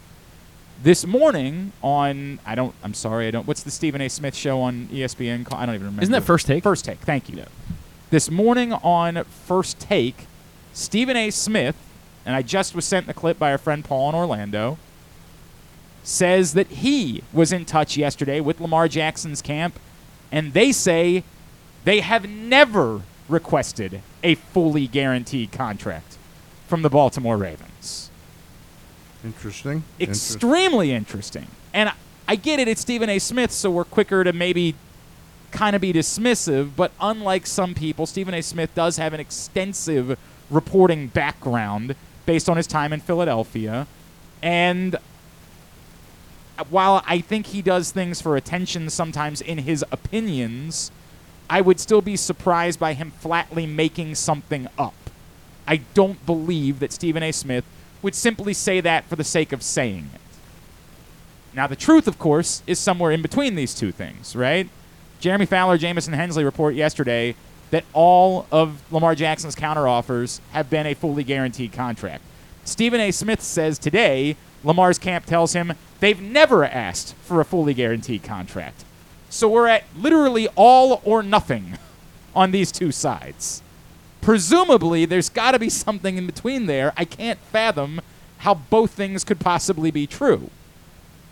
The more this goes down the road, I'm reminded, do you remember the situation? Remember when the Orioles were on, the Ravens ancillary programs were on Masson? I do, yes. And you remember why they went off?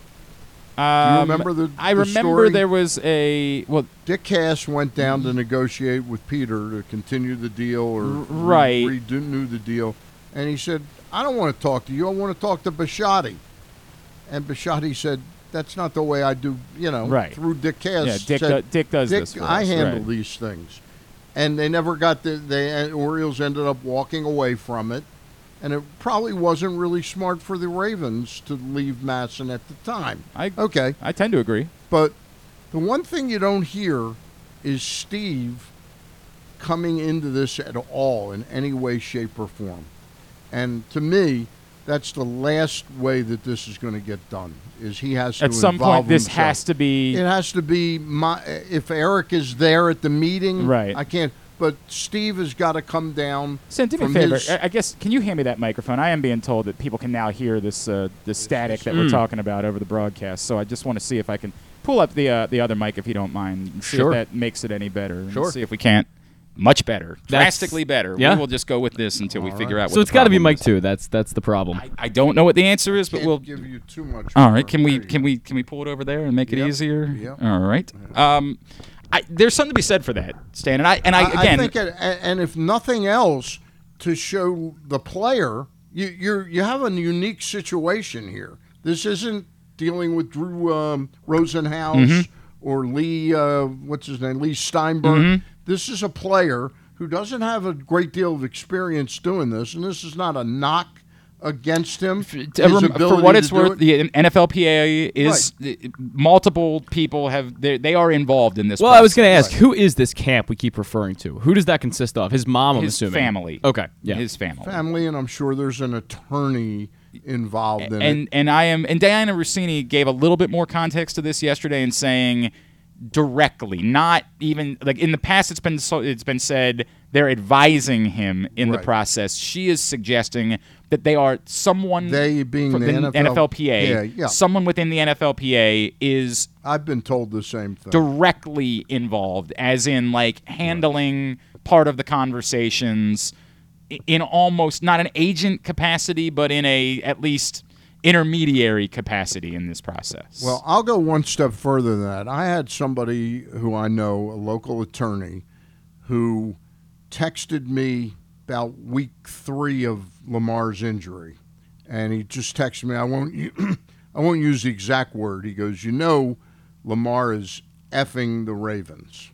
And I go, what are you talking about? And he goes into this whole thing that because Lamar doesn't have an agent, the NFLPA has their hooks into him as the guy who can change around the concept of the franchise quarterback.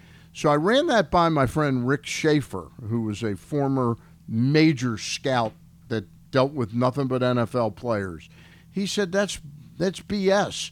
He goes, the franchise quarterback, the franchise ability that a franchise has is not, first of all, it's not only for quarterbacks, it's for any the player franchise they tag. want a franchise tag. Correct. It's been collectively bargained.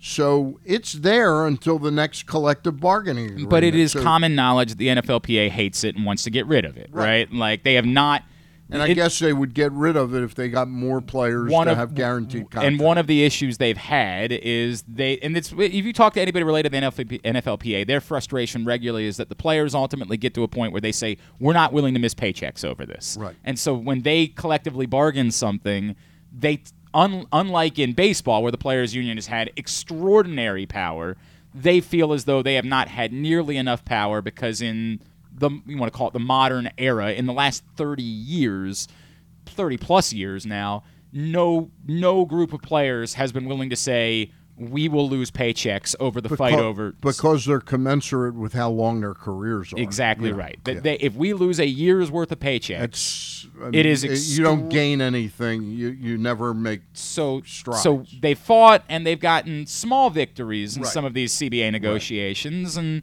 they got, for example, obviously drastically, off-season changed drastically in the last CBA negotiation and limited the number of padded practices you could have. 2-a-days are now completely gone.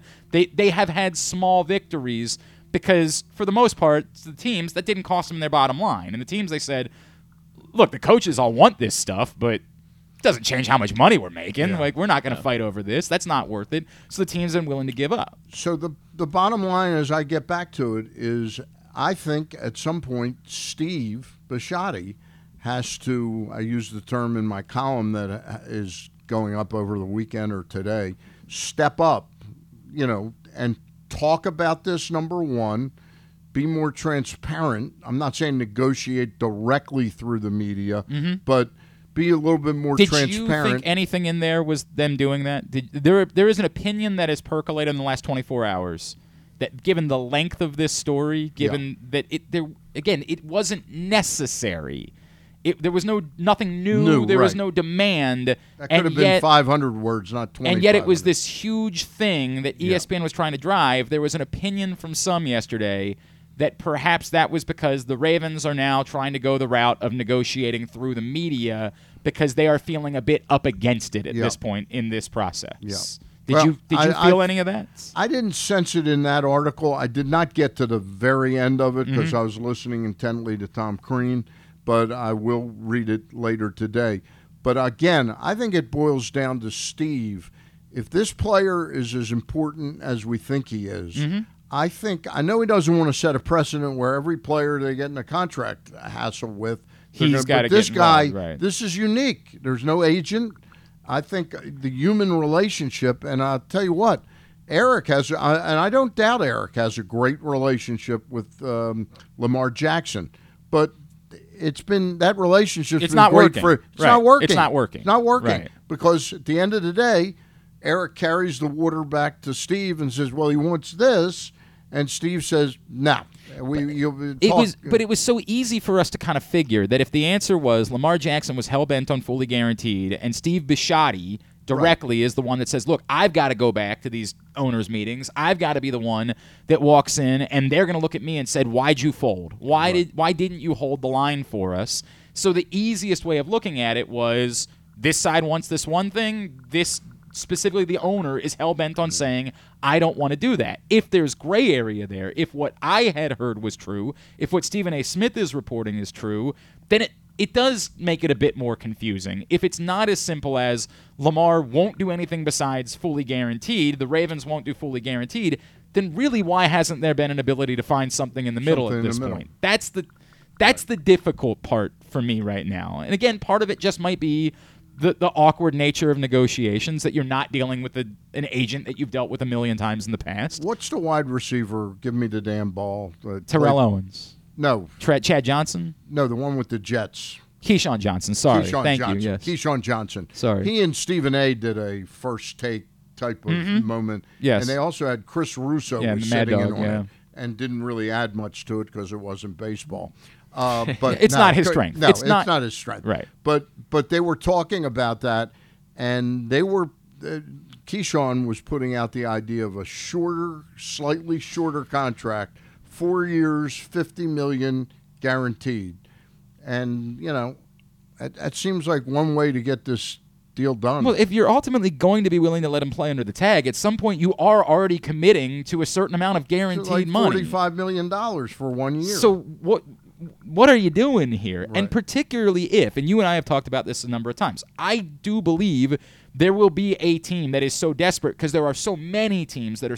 There is an entire division right now that doesn't have a quarterback. We've never seen anything like this in football. The entire NFC South, combined, all of the quarterbacks that are under contract. This is the entire list. This is Indianapolis. No, the NFC South. NFC South. So this would be New Desmond Orleans. Ridder in Atlanta, Right. Matt Corral in Carolina, Right. and Kyle Trask in Tampa. That is the entire And Andy list. Dalton in New Orleans. I mean, if he's still I don't even know under if he's still contract. under contract at this point. I was told this, so I could end up being wrong. This is the entire list of quarterbacks that are under contract moving forward. There is an entire division that is desperate. Maybe we could move to that division. It would be helpful. It would be great news if you could. Yes, Seth. Well, I think the whole prospect of him prospect may not be the right word for it, but there is the fact that Lamar and By the way, it was a 1-year deal for Andy Dalton last year, so he is not under contract. Sorry. Okay. Lamar and the Ravens' relationship has been deteriorating for a while. I think we all know that, and that's been, reported pretty widely. And I think that just has so much context in all of this that he wasn't returning calls that Eric DeCosta was making to him last year. And you got to wonder if he is placed under the tag. And you guys have probably mentioned this on the show before, but if he's placed under that tag, what's the motivation going to be for Lamar? He's a winner. He loves to win. He loves to play. He's an energetic guy. But can you really trust him as the leader of your team if he doesn't want to be there? I think when the games start, yes. But to the point, no, he's definitely not going. If this goes to tag and nothing else, then he's not going to be there at all this offseason, and he almost certainly won't be there at the start of training camp. Although, in fairness, a lot of people expected he wasn't going to show up for the start of training camp last year, and he did.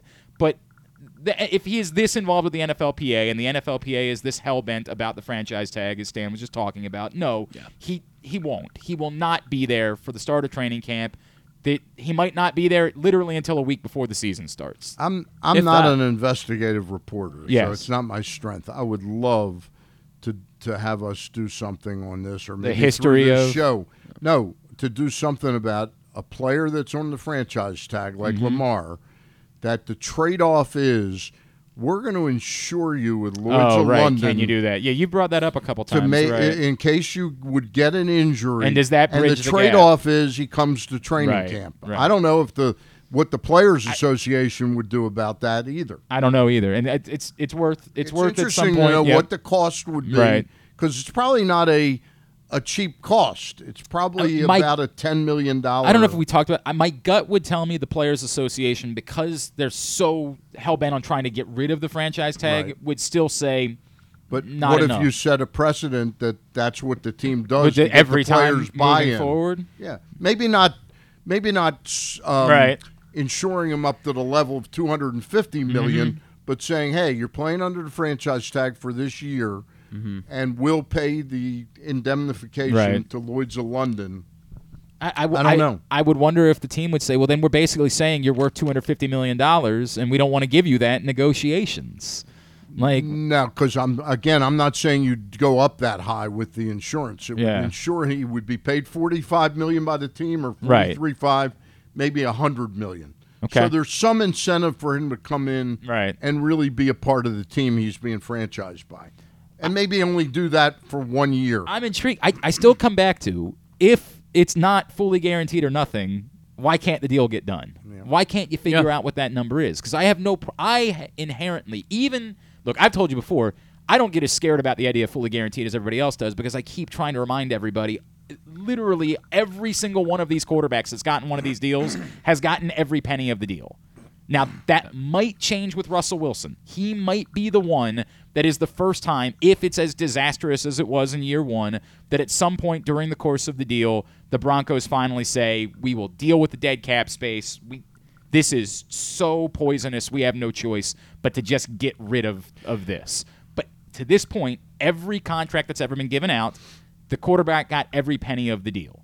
And the risk of not having a quarterback, to me, is greater than the risk of, but what happens if he suffers a really career-altering injury in year 3, which is why you fight about it not being fully guaranteed. But even if you say draw a hard line at fully guaranteed, it's not the way the quarterback contracts have worked definitively, even if you accept Deshaun Watson as an outlier, is that whoever the last guy was, the next guy gets more. So if the answer from Lamar Jackson is, It doesn't have to be full and guaranteed, but it's got to be more than Kyler Murray and Russell Wilson got last offseason. Well, that's supposedly they've offered more than that. Slightly, right? And that's fair. You're right. Yeah. You're right. It's fair, Stan. But if that is true, that they've offered more and he wants just larger, then it would seem like that number would be another $20 or $30 million. And the life of the contract should get the deal. You would think. You would think, and that's what makes all of this so bloody confusing, and why we've kind of. I will just tell you one thing. I'm not a great negotiator, but I know one thing about negotiations. When you have two sides and they're entrenched like this, often what needs to change is the people talking. I understand what you're saying, and that's why you think Steve Bisciotti. I think Steve. I understand. Steve's got a. It becomes more human if Steve is the one talking. I completely get it. And I understand his thing is I don't. I don't talk to players directly. That's never been what I do. Well, this might be the one time you got to do it. PressBoxOnline.com/offers. Sign up with DraftKings right now. If it's your first time signing up, you make a $5 bet. You get $200 in free bonus bets. That's simple. And you don't have to use them right now. You can save them. So you can make a $5 bet this weekend on like Maryland Northwestern and then save your bonus bets until the NCAA tournament and use them then. Free bets. $5 bet. You get $200 worth of free bets. Again, PressBoxOnline.com/offers. Click on the DraftKings link. When we come back in, we're going to preview Stevenson Lacrosse with Coach Paul Cantabene. Still to come today, we will catch up with Bruce Weber from Big Ten Network. Stan the Fan is here. It is Glenn Clark Radio.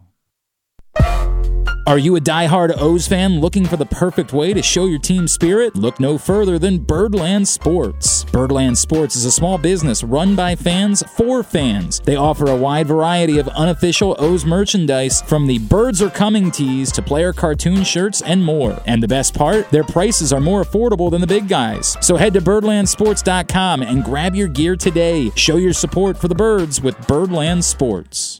Gambling can be a fun and entertaining experience, but there are risks involved. If you're planning on betting on the game at the casino or on your phone or computer, know your limit, stay within it. Set a budget and a time to stop. Remember, gambling isn't a financial solution, and it doesn't mix well with alcohol or drugs. Know the risks and have a plan before you begin gambling. For free and confidential services, call 1-800-GAMBLER 24/7 or go to helpmygamblingproblem.org.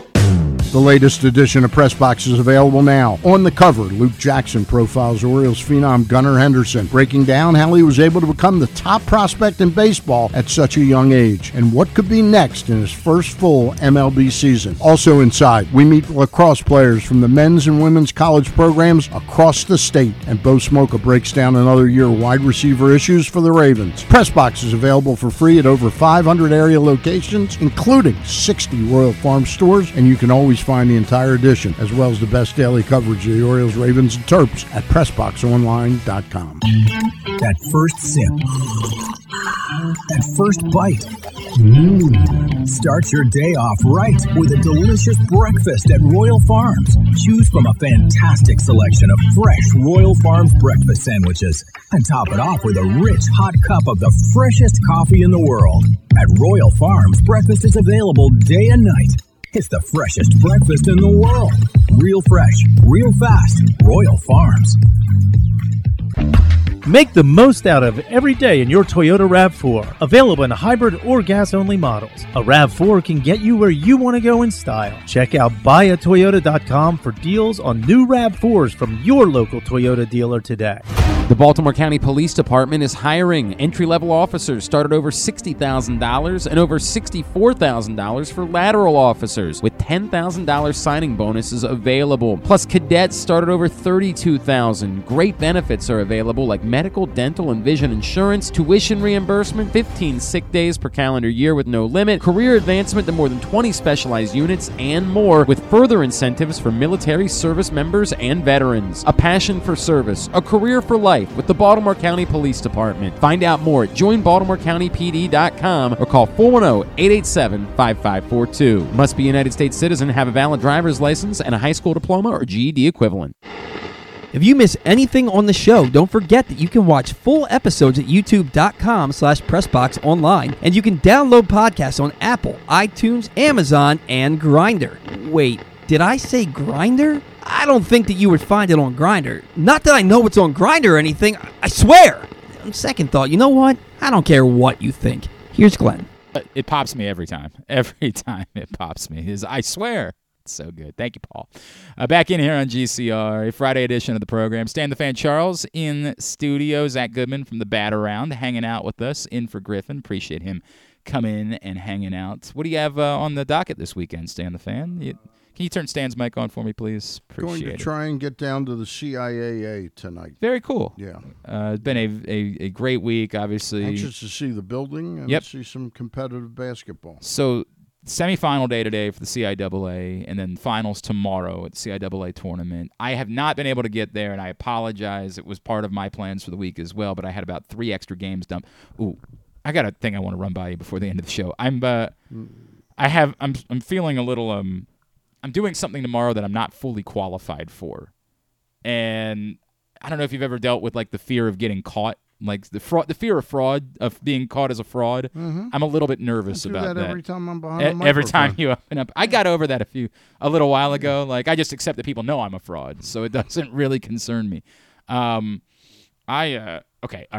I don't know what's going on with Paul. I got a minute here.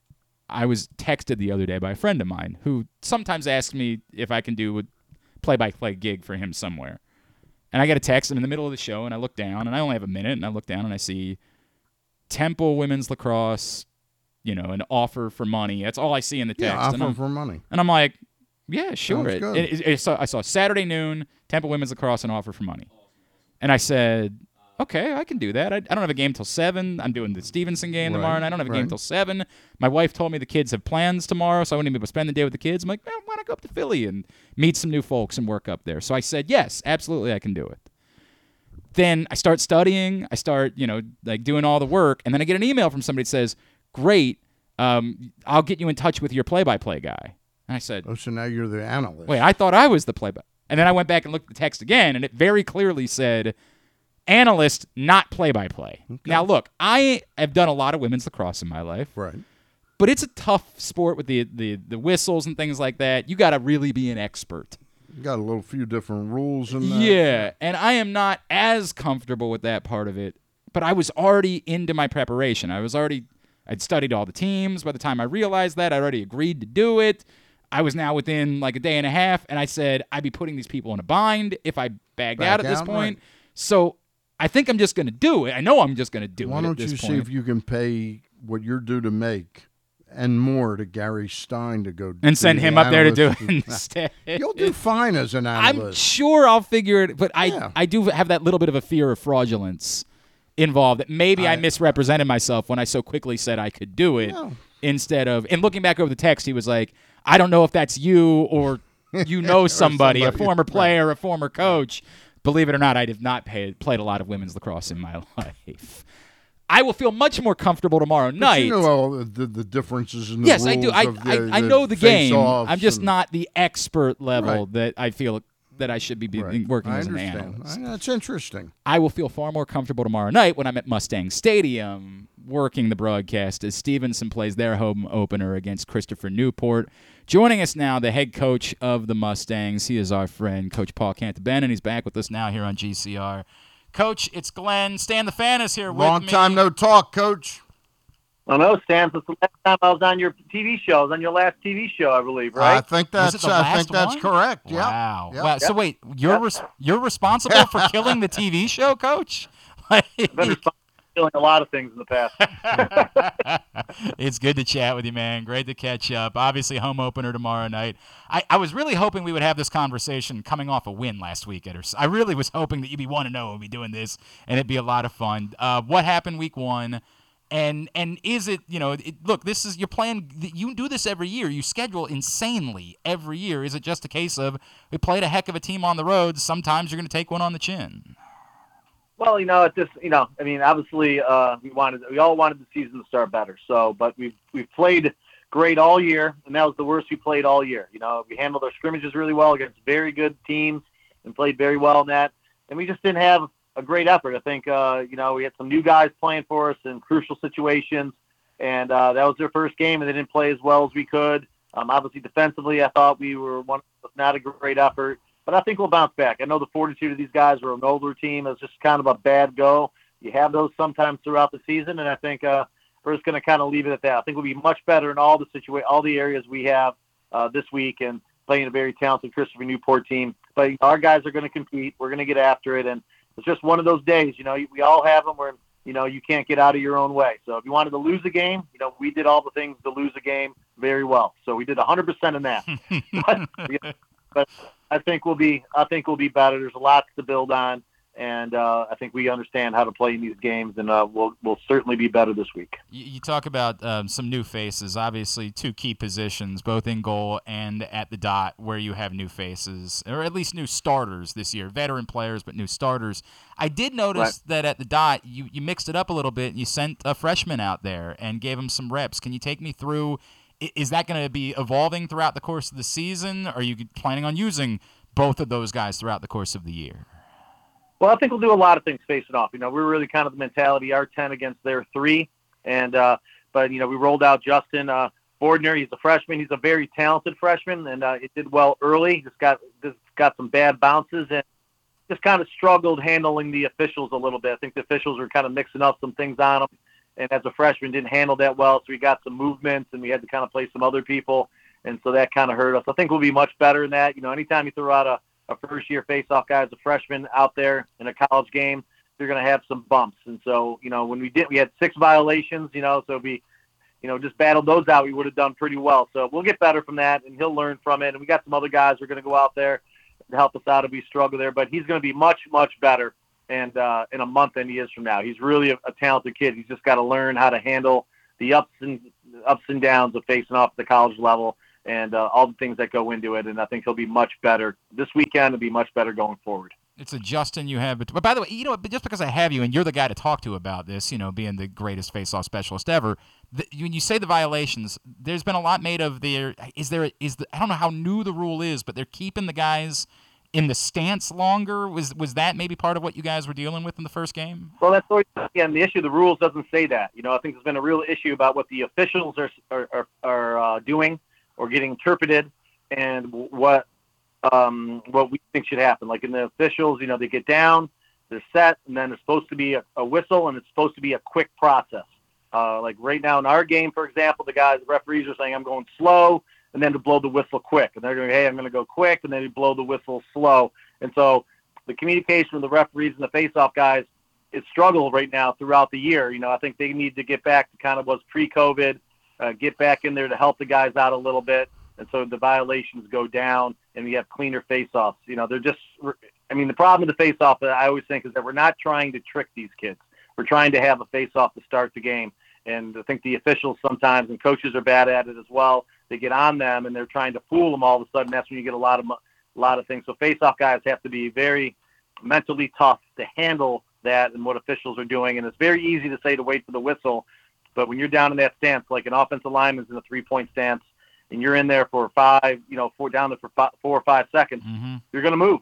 Just like offensive linemen move. They get down, you hold them there too long, they're going to move.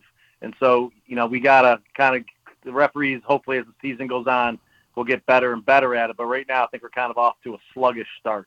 Hey, Paul, Glenn, I know he booked you to talk about the Stevenson game tomorrow night, the home opener, but I just want to go back a week, and Glenn probably will remember exactly the numbers. How unusual is it for a team that dominated the face-offs like Maryland? Yeah, the Maryland Loyola. What was 18 of 22? Maryland won. 18 of 22 and lose the game by 11 goals. That's incredibly. They lost by 5 goals. I'm sorry. That's incredibly unique, isn't it?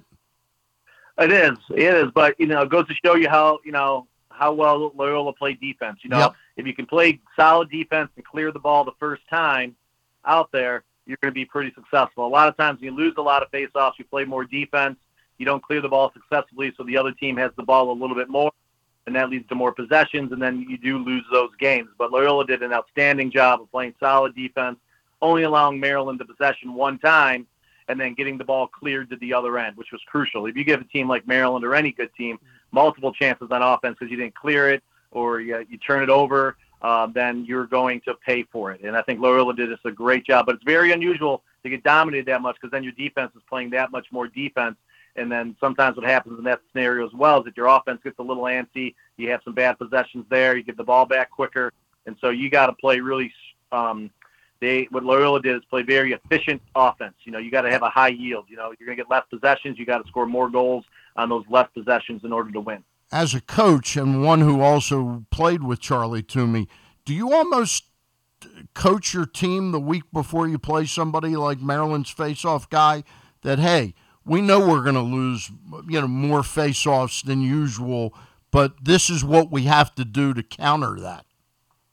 Absolutely. You have to be prepared for that. So as a coach, you're preparing for all those. You prepare if you win more. You prepare if you lose more. So they have probably had several scenarios that they wanted to do facing off-wise, and what were they going to go defensively and offensively. So obviously, you're preparing offensively. You don't want to go quick because then it gives the team you want to get the best possession you can, try to get the best shot that you can, and then go from there. So if you have a great yield of 35 to 40% and scoring goals in those possessions, you got a better chance of winning the game if you got a yield of like 10 to 15%. Obviously, they're off to a great start. Stevenson coach Paul Cantabene with us here on GCR. Stevenson, Christopher Newport tomorrow night at Mustang Stadium, the home opener. Coach, back to your team for a second. The one thing that jumps out at me, and I know it doesn't solve everything, but as you talk about the guys that you brought back, it seems like offensively you've got a lot there. There's a lot you can count on. Is there somebody maybe that's ready to creep up and join that group, someone that you're seeing and thinking, by the time we get to conference play, by the time the season's over, you're going to be talking about this guy more, someone who's ready to add to it?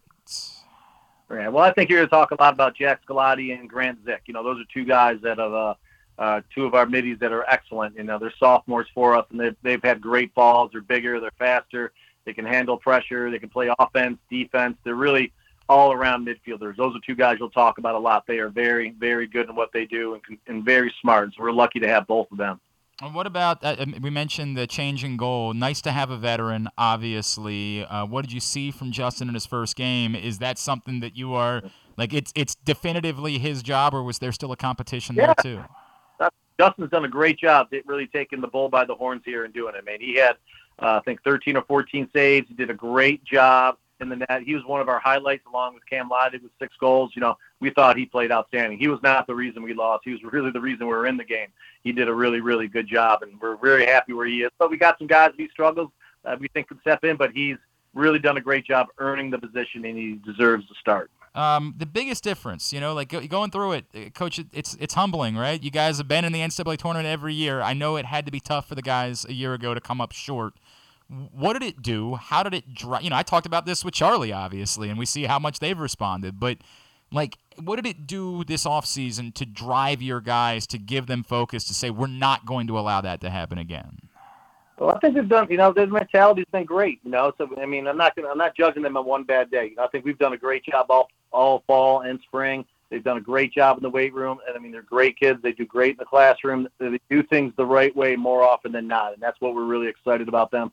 Our character will blossom by the end of the season. We'll be a much, much better team by the end of the year than we are right now. We are going to be a very good team by the end of the year, but we're a very good team now. It's just that we had a bad day, and we're going to play some good teams, so we might play some good games, maybe drop one here or there, but we think that we're going to compete, and I think our guys are driven. We got the guys. They understand what's in front of them. They love our schedule. They never talk to me about, hey, why do we schedule this team? Why do we do that? They love who we play. And, we can schedule anybody we want and still be, 15-3 if we wanted to each year. But we like to play the teams we like to play. And sometimes you're going to take some lumps, but we're learning a lot, and that's what Stevenson's all about. And that's why we play at night. That's why we play in front of the big crowds. That's why we do the things we do. And I think that's why people like to come here. But sometimes you're going to take some lumps when you do that. But that's okay. Those are learning experiences, and everybody needs to learn. There's no doubt. All right, before I let you go, it's such a big event every year. Do you want to take a second and just sort of plug the Classic and remind everybody in this area about what an opportunity it is to come watch high-level lacrosse for a weekend? Yeah, the Mustang Classic is the best in-season college tournament, regardless of sport, I think, out there, or regardless of level. We have 10 of the best teams in the country coming to the Mustang Stadium. I think it's the 18th and 19th of March. 17th and 18th. 17th and 18th. We start games at 11 o'clock in the morning, and we'll be done around 10 o'clock at night. So it's a full day of lacrosse. It's awesome, and we hope everybody comes out. Looks like the weather hopefully knock on wood here. Looks like it's going to be all right. And it's going to be a great weekend of lacrosse to come out and see some of the best teams in D3 play day in and day out. Yeah, you got really lucky as you guys have gotten ready for the season. You haven't had to dodge snow. You haven't had to, my God, the other day I'm guessing everybody was in shorts. You might have been in shorts the other day. What was it, Tuesday or yesterday was 80 degrees. My God, what a week this has been. Well, I'm good with it. I hate snow, so I'm good with it. Let's go. How can you hate snow? You're from Western New York. How in the world do you hate snow? Why I hate snow. Okay, you grew up in Western New York. All you see is why you hate snow. All right. I guess I can understand that, man. I'd be done with it, too, at some point. Paul Cantabana, I look forward to being out there tomorrow night. Always appreciate you, my friend. Great to talk to you again, Paul. Thanks. Good to see you guys. Talk to you guys real soon. Bye. Stevenson lacrosse coach Paul Cantabana getting us ready for tomorrow night and their season opener against Christopher Newport. Tomorrow during the day, the Baltimore County Police Department is hosting a hiring event. It is at the Public Safety Building on Joppa Road in Towson, and it starts at 10 a.m. And if you have even thought about the possibility of making a career change, if you know somebody who is struggling to find direction, that's a young person, the Baltimore County Police Department has opportunities available with extraordinarily competitive salaries, cadet salaries that start at over $32,000 a year, entry-level officers over $60,000 a year, and then lateral officers over $64,000 a year with $10,000 signing bonuses available for entry-level and lateral officers. Tomorrow at the Public Safety Building, 700 East Joppa Road in Towson, you can do it all. Take the agility test, take the written test, go through the entire application process. Everything can be done between 10 and 2. If you're not thinking about a career in the Baltimore County Police Department, but you just want to feel more of a touch between the police and the community, it's been such a topic in recent years that we needed to reconsider the relationship with policing and the community. And the Baltimore County Police Department is taking that very seriously, and they want to be a part of that change. They want you to just come over and say hello. They want you to just stop by. There's going to be a keynote speaker celebrating Black History Month during the course of the day. The K-9 unit will be out there. You can take pictures, all that sort of stuff. They just want to get that relationship further entrenched between the community and the police department. So a great opportunity for you to do that tomorrow. Get over to the Public Safety Building between 10 a.m. and 2 p.m., 700 East Joppa Road. You can call 410-887-5542 or visit joinbaltimorecountypd.com to find out more. All right, we are winding down for a Friday edition of the program. Stan, you said you are inching closer to your inaugural Power Rankings list? I'm pretty close. Yeah? Pretty close. So... You want the top 10? Yes. You're previewing it now. You're giving it away for free right here? Look at this. It's unbelievable. Not like there's been a pay window. Oh, no, this is going to be the moment. This changes everything now for Glenn Clark. All right, what do you got? Top 10. Do you want me to try to guess? Not particularly. Okay, then go right ahead. I've got Buck Showalter and the Mets at number 1 right now. Okay. The only question I had is, would you just default, hey, the Astros are the World Series champions, they get to be number 1 because of it? I think, seriously, the injury to McCullers, yep, it kind of shined a light on the fact that they don't have Verlander either. Mm-hmm. So they get one more injury, they become much more. And I know they got Hunter Brown there, and Forrest Whitley at one time when I owned him, he was the greatest pitching prospect in the game of baseball. Son of a bitch, you ruined everything. Poor guy didn't know what hit him. But I don't own you anymore, Forrest Whitley, so maybe you can come on. I've got San Diego. Okay. Because of their manager and their lineup as number 2. Okay. Love me some Bob Melvin. I've got the Atlanta Braves number 3. So that's the first 3 spots are National League teams. Sure. Got the Yankees 4. Okay. Houston 5. Okay. St. Louis 6. Seattle 7. Wow. You know what team you haven't heard yet? Well, Toronto jumps off the page at me a little bit. Well, they're next. I don't think we've heard the Dodgers yet, have we? That's correct. I didn't even think about that. Correct. Jesus, you're right. I've got Toronto 8, the Dodgers 9, and Cleveland 10. So the Orioles are 11 then, or the Orioles are like 16. They're in a look at this. This is a pretty powerful group from 11 to 15. Mm-hmm. Philly 11, and that would be literally top 5. Defending National League champions. Right, that would be top 5 if Bryce Harper were playing the whole season. Right. Yeah, that's true. Minnesota 12, Tampa 13, Orioles 14, D-backs 15. Wow. Wow. Backs are going to be improved this year. Wow. And you have Cleveland outside. You have I have Cleveland as 10. Oh, yeah, you're right. My brain. Dodgers my 9. Okay. What have the Dodgers done to improve? No, in fact, the Dodgers have been probably the least improved team in baseball. They've got no Tyler Anderson. Yep. They've got now. I know they're getting Dustin May back for the whole year, and he could be great. But he Dustin wasn't May, great you can't really last year. count on him. Right, exactly. They got no Walker Buehler. Yep. So their top 2 are Urias and Kershaw, right? Yeah. Okay. So they added J.D. Martinez. They did. Yeah, but fading. Now look, here's he's working with the hitting coach. Yeah. That kind of brought him back. Oh, so the care package has arrived from BirdlandSports.com. great. I'm very excited Great. about that. Great. Got some cool T-shirts. So here's the problem with J.D. Martinez. They lost Trey Turner. Yeah. I think the notion that Gavin Lux is going to play shortstop is not going to play out at all. You know what? I love Gavin Lux in the minors. The dude almost hit 400 one year. Right. But Gavin Lux has proven that he is a very average baseball player. Yeah. He's a very average baseball player. But what I will say is that J.D. Martinez is really, I don't know. Do I get to take my choice of this, by the way, John? All right, we'll deal with this after this. This is too much for me. So I get all of these, right? They're all for me? That's what you... Give them away. Well, no, these are just for us. These are the internal ones. This is for the staff here at PressBox. The others... Josh is handling. So for the winners, these are for us. I don't know which one I want the most. That one's. I'm excited to see these. Yeah, I'm very excited about it too. We'll take a look. Much more important than my much. It's a real bummer that Griffin's not here today. I'm just gonna be like, John, you want one of these? Sorry. You want one of these? Oh yeah, John already took one. John got first choice. Got 12 John is trying to present it like I got first choice. He got first choice. All right. Very good. Thank you, John. Appreciate it. Sorry, I didn't mean to. Of course, the T-shirts are much more important than my analysis. I'm very excited. Well, they are our friends from BirdlandSports.com, and we appreciate their partnership. Yes. What I was saying was that J.D. Martinez, I think, was around a 2.5 WAR player last year. Cody Bellinger was about a 2 WAR player. So you're missing about 0.5, 0.6 WAR there. But Cody Bellinger, even though he was quite a terrible hitter last year, as he has been for the past 3 years, was an incredible defender, runs the base as well, and that's where the WAR comes from. That's where the value comes from.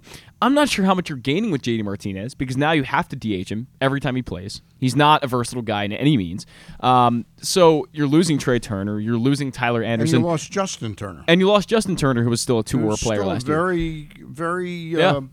And Justin Turner, by the way, the second half of last year, while the power numbers weren't great, home he got run on numbers, base. he had a really nice. Yeah. I think he hit close to 300. Yeah. And his on base percent. That's why I wanted the Orioles to have him. Yeah. I think he'd sure look a lot better as a DH for the Orioles. Yeah, I wouldn't disagree. Do you think that Noah Syndergaard? And that's who they picked up. Syndergaard is an interesting wager there on a 1-year deal because a lot of times the Tommy John people, they come back the first year back, they're not fully strong enough, and the second year you do get a bump. So he might give them something, but and again, it's not really a knock at them, but I think San Diego is better, and I think they're better managed by Bob also just Melvin. wonder how the emotional lift that comes from getting over the hump for the Padres against the Dodgers in the playoffs. Like it had just been such a hammer and nail situation, right? That every time there was something meaningful between those two teams, you knew the Dodgers were going to take 3 out of 4 in a weekend series. You just knew that they were going to win all of those games. I wonder if that changes. I get it. It was very disappointing for the Padres to do that and then just turn around and get their butts kicked in the NLCS by the Phillies. Yeah. But I do wonder if there's something that comes from that for the core of those players, that they no longer have to deal with that hanging over them, that issue of never getting past the Dodgers. The most unreal part about the Padres, frankly, is that you missed Fernando Tatis for most of last year. Sure.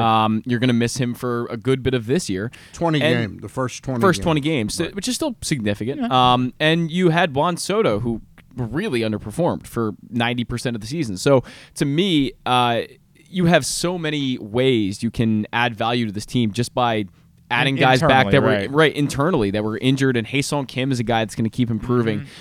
This team is, I said this to Paul last week, I said this is the most talented team by far in baseball, in my opinion. Well, and on top of everything else, they're just going to add again at the deadline anyway. Right? Like that's just they don't care. They are just going to keep spending until they finally figure out a way to end up winning a World Series. Yeah. The Dodgers, to me, this year seem more intent on getting under that third luxury level and getting sort of the free pass going backwards. Yep. Payroll. I think they'll be good. I think they're probably a 90-win team. Oh, yeah. But I don't Yeah. think they're a 98-win team. I would agree And they don't with have you. a pure closer right now. No. Did you? I am trying to remember what you shared as your bets in the print issue of Press Box. We all shared some baseball bet ideas. I don't remember. And I don't what remember mine which were. ones yours were either. I went. I'm sure they were brilliant. Oh, of course they were. I'm telling. They all hit. I am so befuddled by the win number for the Orioles this season that Vegas has put out that Which is 70. 70. I think I got it. 79. I think I got it at like 74.5 when I got it. I mean, it was insane. It was something. Maybe it was 75.5. I'm trying to pull it up right now. It was like 8. They expected Did like you an bet 8. it? Did Oh, you I bet it? absolutely put Yeah. American dollars when I was given this As assignment. opposed to Canadian Yes, dollars. when I was given this assignment, I was like, I just kept staring at it like, really? That's the number? 74. When we were doing it, it was like 78.5, I think. It was lower Was than the that one. number. It might not have been 74. It was lower than 78.5. I think it it's was. the page before that. No, keep going. I saw pictures of me and KZ. Hang on a second. One more. No, one more. Where are we? No, There. No, There they are. that's That's not it. not bets? That's not it. Oh, that's not KZ? That's not it. What are we doing here? I'll find Was it. it wasn't in the best of issue. No, it was in this issue. Okay. It was definitely in this issue because I remember seeing it recently. All these bets. I'm bringing the show to a screeching halt, and I apologize for that. Just because I I've don't done that remember. a few times in my Yeah, it's life. happened. And it's always about finding something Right in a newspaper. and that's exactly the way that it goes. When will your first power rankings be up at When I get back from PressBoxOnline.com? Florida. Okay, and you are headed down in 2 weeks. I'm heading down March the 7th to the 15th. Will you try to look at any of the World Baseball Classic while you're down there? Probably not. Just no interest at all. No, I won't say no interest. I just, between catching the Oriole games every day, Right. trying to get over to Twin Lakes Park and having a little fun, you know. I get it. I I'll completely. probably, All right, here we go. And I spend a lot of time late at night doing my research. I was 76.5, by the way. Was the number for me. 76. I got it 76.5, Okay. and Okay. I bet the over. So on what that. did I pick as my bet? You had the Yankees or the Mets to win the World Series, a bonus that they had offered at plus 330. Okay. And you had Verlander to win Cy Young at plus 700, and the Orioles to make the playoffs at plus 350. I don't mind that one at all. Yeah. Like that's a good number for a team that again is right on the cusp. Of the three. I like that bet. I- $100 gets you $350 or 10 gets you 35. I you know. like that bet. I went with the Orioles over 76.5 wins, and then just I get it. It's sort of you're gonna roll your eyes. Shohei Ohtani to win MVP is plus 220, and it took for Shohei Ohtani to not win MVP last year. It took someone hitting more home runs than anyone in the history of the American League, and even then there was still a debate about it. You get plus money on Shohei Ohtani to win AL MVP. I don't think it's going to last all that long. I just decided to take a bite on it. So that's the way Just it went. those year-long wagers. Yeah, they're tough. And I know, I mean, I'm not laying out 100 to win 350 Mm-hmm. 6 months from now. I need more immediate action.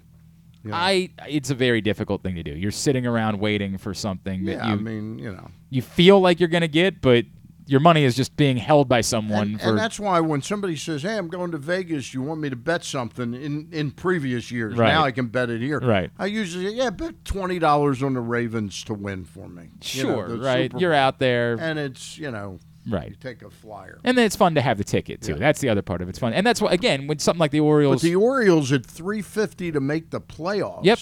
That seems like a pretty good wager to me. I agree. It's a team that appears to be trending that way. You do all of the math that we have done, and you say you get a full season of Gunnar Henderson, you get a full season of Adley Rutschman, something like a full season of Grayson Rodriguez, whatever we expect that to be. There is absolutely reason to say that should be what makes up the difference. And 30 innings from DL Hall. yeah, sure. You know. There you go. You're so down on DL Hall. You're so I'm not down on I- the talent. I'm down on. I think they are making a classic mistake with DL Hall. It's funny because we have Stan on every morning in the bat around. Shameless plug. He's What do on you guys have coming up tomorrow? on the So Battle? I actually don't know. Okay. that is Paul's department, and I do You'll not be know. talking baseball. We will be. I'll be on at You about get Stan the 10:20. Fan. Yeah. Stan will be on 10:25 for his weekly segment, and This is what it sounds like when I plug the bat around on Fridays. I Yeah. say Stan will be on tomorrow, and Stan- they'll be talking baseball for 2 hours. I usually hear about the guests on Friday night, There you so go. I will find out. But usually we have the conversation of DL Hall. We've had it many times, and Paul is very adamant on DL Hall becoming a ace. That is Paul's thoughts and beliefs, and that's his. I think by 2029 he might be built up to throw 110 innings. Well, and I'm kind of in the middle. How's a guy's 24 years old? He's never thrown more than 95 innings. you. Stan is on the complete other side of the argument, and then I am in the and I guess in the belief that you should give him a shot, but there is so much. And when Stan and I have talked about work to do, what I've said is you're probably right. I just think it's very difficult for an organization that has seen him as a top pitching prospect to so drastically commit to the opposite of that, right? Like, I think it's a very difficult thing to do. Now, if enough other guys are clicking, it makes it easier for you to do that, right? If this season... Again, I just reiterate. Again, nobody's expecting a starter today to throw the 280 to 320 innings that Jim Palmer used to throw every year.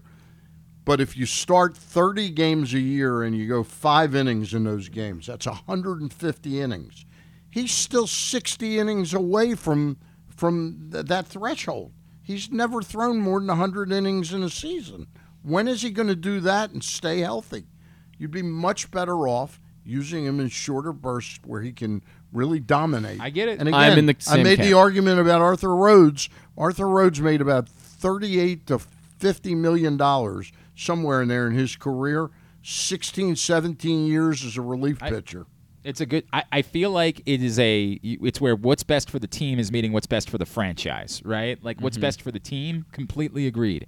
What's best for the franchise and the value of the player and the investment that you've had in him and all of those things. I know he wants to start. Correct. You have to do a sales job on the guy, not have him kicking and screaming as you pull him into a relief role.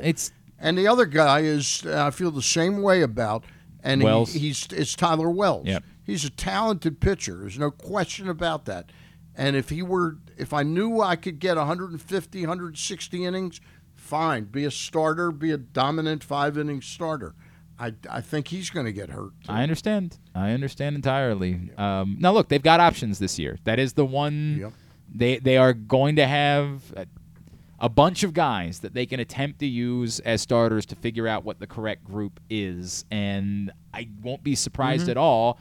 Are you assuming that they're going to go with a 6-man rotation to start the season? I think if Rodriguez makes the team, they will most likely go with a 6-man not a 6-man rotation. I really think Voth then becomes the piggyback for Grayson. That's what I think. Yeah, you get 3 innings of Grayson. Yep. I think I wouldn't even have a problem if the innings were flipped and Voth starts the game and pitches 4, and then you get Grayson for 3 or 4, depending upon the workload, the pitch count.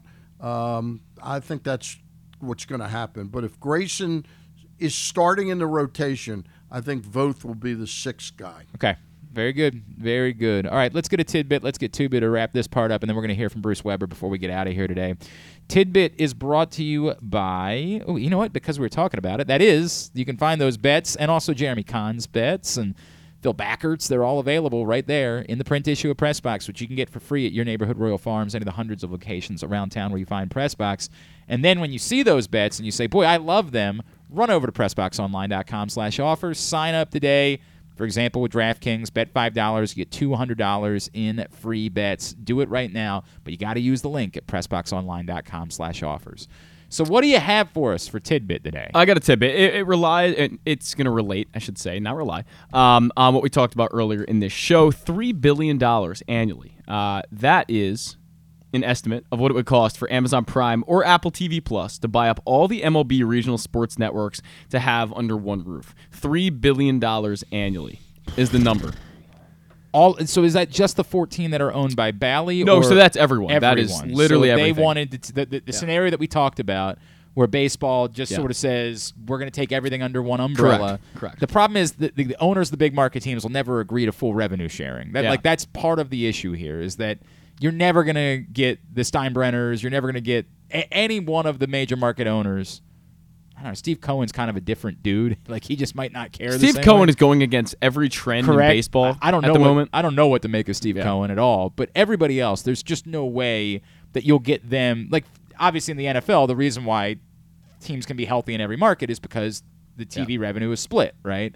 But you're just I don't think there's any chance in hell that the top owners in baseball will agree to a full revenue share, because that's how there's been such a disparity, and they've been able to succeed and profit and so much. And without having the top guys on board, I don't think baseball would ever be able to do that. But that doesn't mean that something like that couldn't happen, to your point, Zach, that I think it's still possible they could have somebody try to take everything under their umbrella and then just still say, but we're going to sell local advertising and you will make whatever the local advertising dollar is sold. Like, if they do that, I don't think that's the difference. In the NFL, it's all national advertising in those games. I still think you'll be allowed to sell local advertising into those games if something like that were to occur. It's all still being think tanked, right? I mean, we're not close to an answer on what happens moving forward. It just feels like this is the moment where it's the first time. John from Little Rock told me, by the way, the MLS deal. Hang on a second. He gave me the information on what the MLS deal was, and now I've already lost it because everybody's Lamar Jacksoning in my timeline, which is all we're doing any longer is Lamar Jacksoning on the timeline. But he gave me the details for if you're an MLS fan. It doesn't impact me, obviously, because I'm not. For MLS on Apple TV, you have to pay for the MLS package.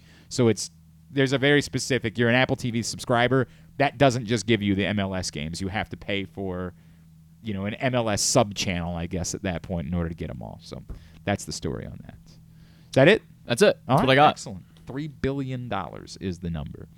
Here's what's coming up this weekend, totally tubular-wise. It's brought to you by your local Toyota dealer, buyatoyota.com. The Toyota Tacoma comes in a range of models and trim lines, so you can choose the perfect Tacoma to reflect your unique personality and driving habits. Check out buyatoyota.com for deals on new Tacomas from your local Toyota dealer today. As Stan mentioned, CIAA semifinals today and tonight, men's and women's. All that's on ESPN+. Tomorrow, the men's championship is at 1 o'clock. And that's only on ESPN+. The women's championship is at 4 on ESPNU. So if you can't make it to the arena to check it out, you can watch the CIAA tournament. Local hoops this weekend. Tonight, Maryland, Ohio State women at 6 on Big Ten Network.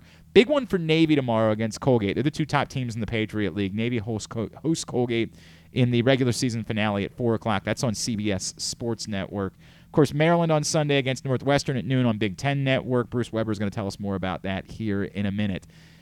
Spring training games get underway. For the Orioles, no TV this weekend, but there will be radio. There's no TV? I know, right? You were screaming about that. There will be radio broadcasts for both the games this weekend. I know Drew Rahm is pitching tomorrow. I don't know if we know anything more about.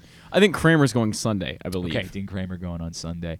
You can find all that at glennclarkradio.com. And then is he leaving after that to go to the World Israel? Baseball Classic? I would guess. Yeah, I would guess. I did see a great story. We tried to reach out to him. I did not know that Adam Lowen was going to participate. I assume as a pitcher. Is he Team Israel? No, he's Canada. Canada is where he's from. Canada. Yeah. I assume he's doing it as a pitcher because that was the last thing we saw him do. Adam Lowen's story is so unbelievable, right? I know that there are people in Baltimore that think negatively about Adam Lowen because he was so hyped and he never lived up to that hype. I was just pissed that when he got healthy enough to play again, he signed with Toronto rather than the Orioles. It sunk a lot of money into him. It felt like there was some negative connotation between the Orioles telling him he couldn't be a hitter. Right. And that there was just no... Okay, that might make sense. It was difficult to repair. I remember talking to him when he debuted in Toronto. He called in one time, and I remember there being an allusion to... He wanted to do the Shohei Ohtani thing. Like, he wanted to try to be a two-way player coming up to the minors, and the Orioles said, no way, no how. Not happening. You can only pitch. But, of course, Adam Lowen ultimately made it to the bigs again with the Blue Jays as a hitter and then converted back to a pitcher again and got back to the bigs with the Phillies a few years later. It's just it's a wild... Cool story. It's an unbelievable story. But he at nearly 40, I guess he's 39 at this point, is going to play for Team Canada. Very cool. In the World Baseball Classic, which is a neat thing. Look, everything else, just go to glennclarkradio.com. It's all there for the Totally Tubular this weekend. Hang on. Griffin told me there isn't... Woody Harrelson is hosting Saturday Night Live this weekend. Always on board with that. Yes, always on board with the idea. New season of Outer Banks on Netflix. Oh, yes. The young people are very much into it. The young people care deeply about Outer Banks. I won't be watching. And Cocaine Bear is in theaters this weekend, right? right? You're right. I will. What a great plot. Stan? Well, apparently I have to watch can't this watch movie. that. I have to watch this movie. Someone, I don't know if this is true, but someone said it was based on a real story. It's based on a true story. Wow. I don't know how much of the movie is the actual retelling of the story, but there is a true story involving a bear ingesting. You got to feel like cocaine. the film industry is just running out of ideas Is that at this point. by the way? This is a great idea. You're wrong. By the way, was that Ray Liotta's last film? Oh, I don't know. I don't know if that's. Hang on a second. That's a great question, Stan. I don't know the answer to that. I'll check on that. I have a feeling he snuck another one in, but Isaiah Whitlock is in it, of course, who was Senator Clay Davis on The Wire, famous for shit. Like that's him. He's in Cocaine Bear as well. You guys can make fun of me all you want. I'm watching Cocaine Bear.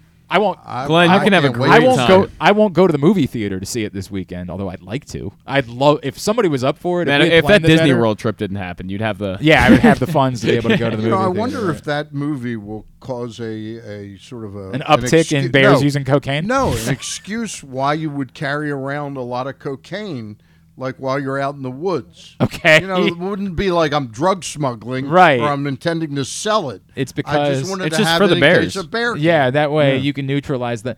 I don't think that'll work, Stan. By the way, no, Ray Liotta apparently did 3 more movies. Okay. Beyond They crammed him in Cocaine there. Bear before he passed. Yes. Incidentally, last night I was watching the AARP, the sort of the Academy Awards for grown-ups. Okay. For and it was very entertaining.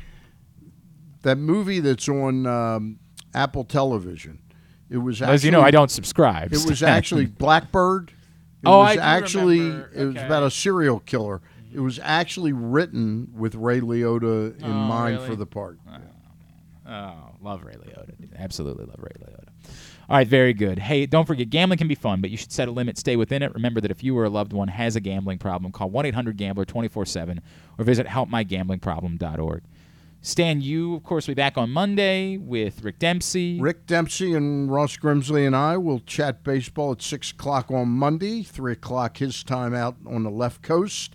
And then on Thursday, Pete Shinnick will Towson be football here. coach. And then I'm in with you next Friday, and then I'm not in the next Friday. Because you'll be down in Florida. I get it. That is correct, sir. At Stan the Fan on Twitter, and he'll be on the Bat Around tomorrow morning with Paul and Zach, 10 to noon.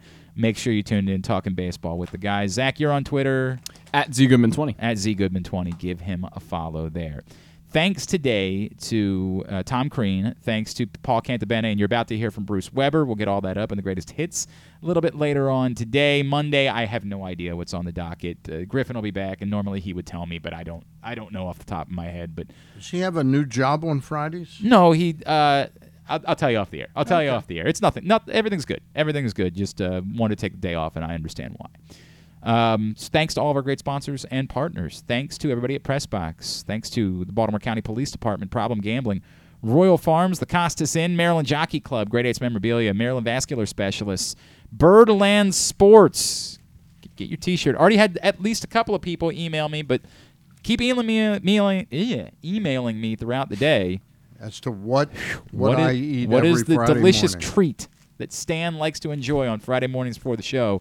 Someone who has the correct answer is going to win a free T-shirt from birdlandsports.com.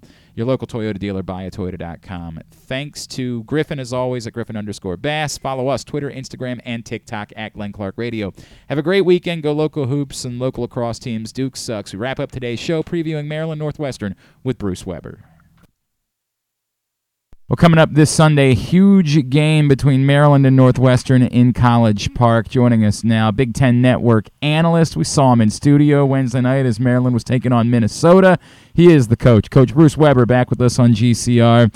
Coach, it's Glenn in Baltimore. It's great to chat with you. You definitely, before the season began, I know you said Maryland Northwestern here coming up at the end of February was going to be one of the biggest games all year in the conference, right?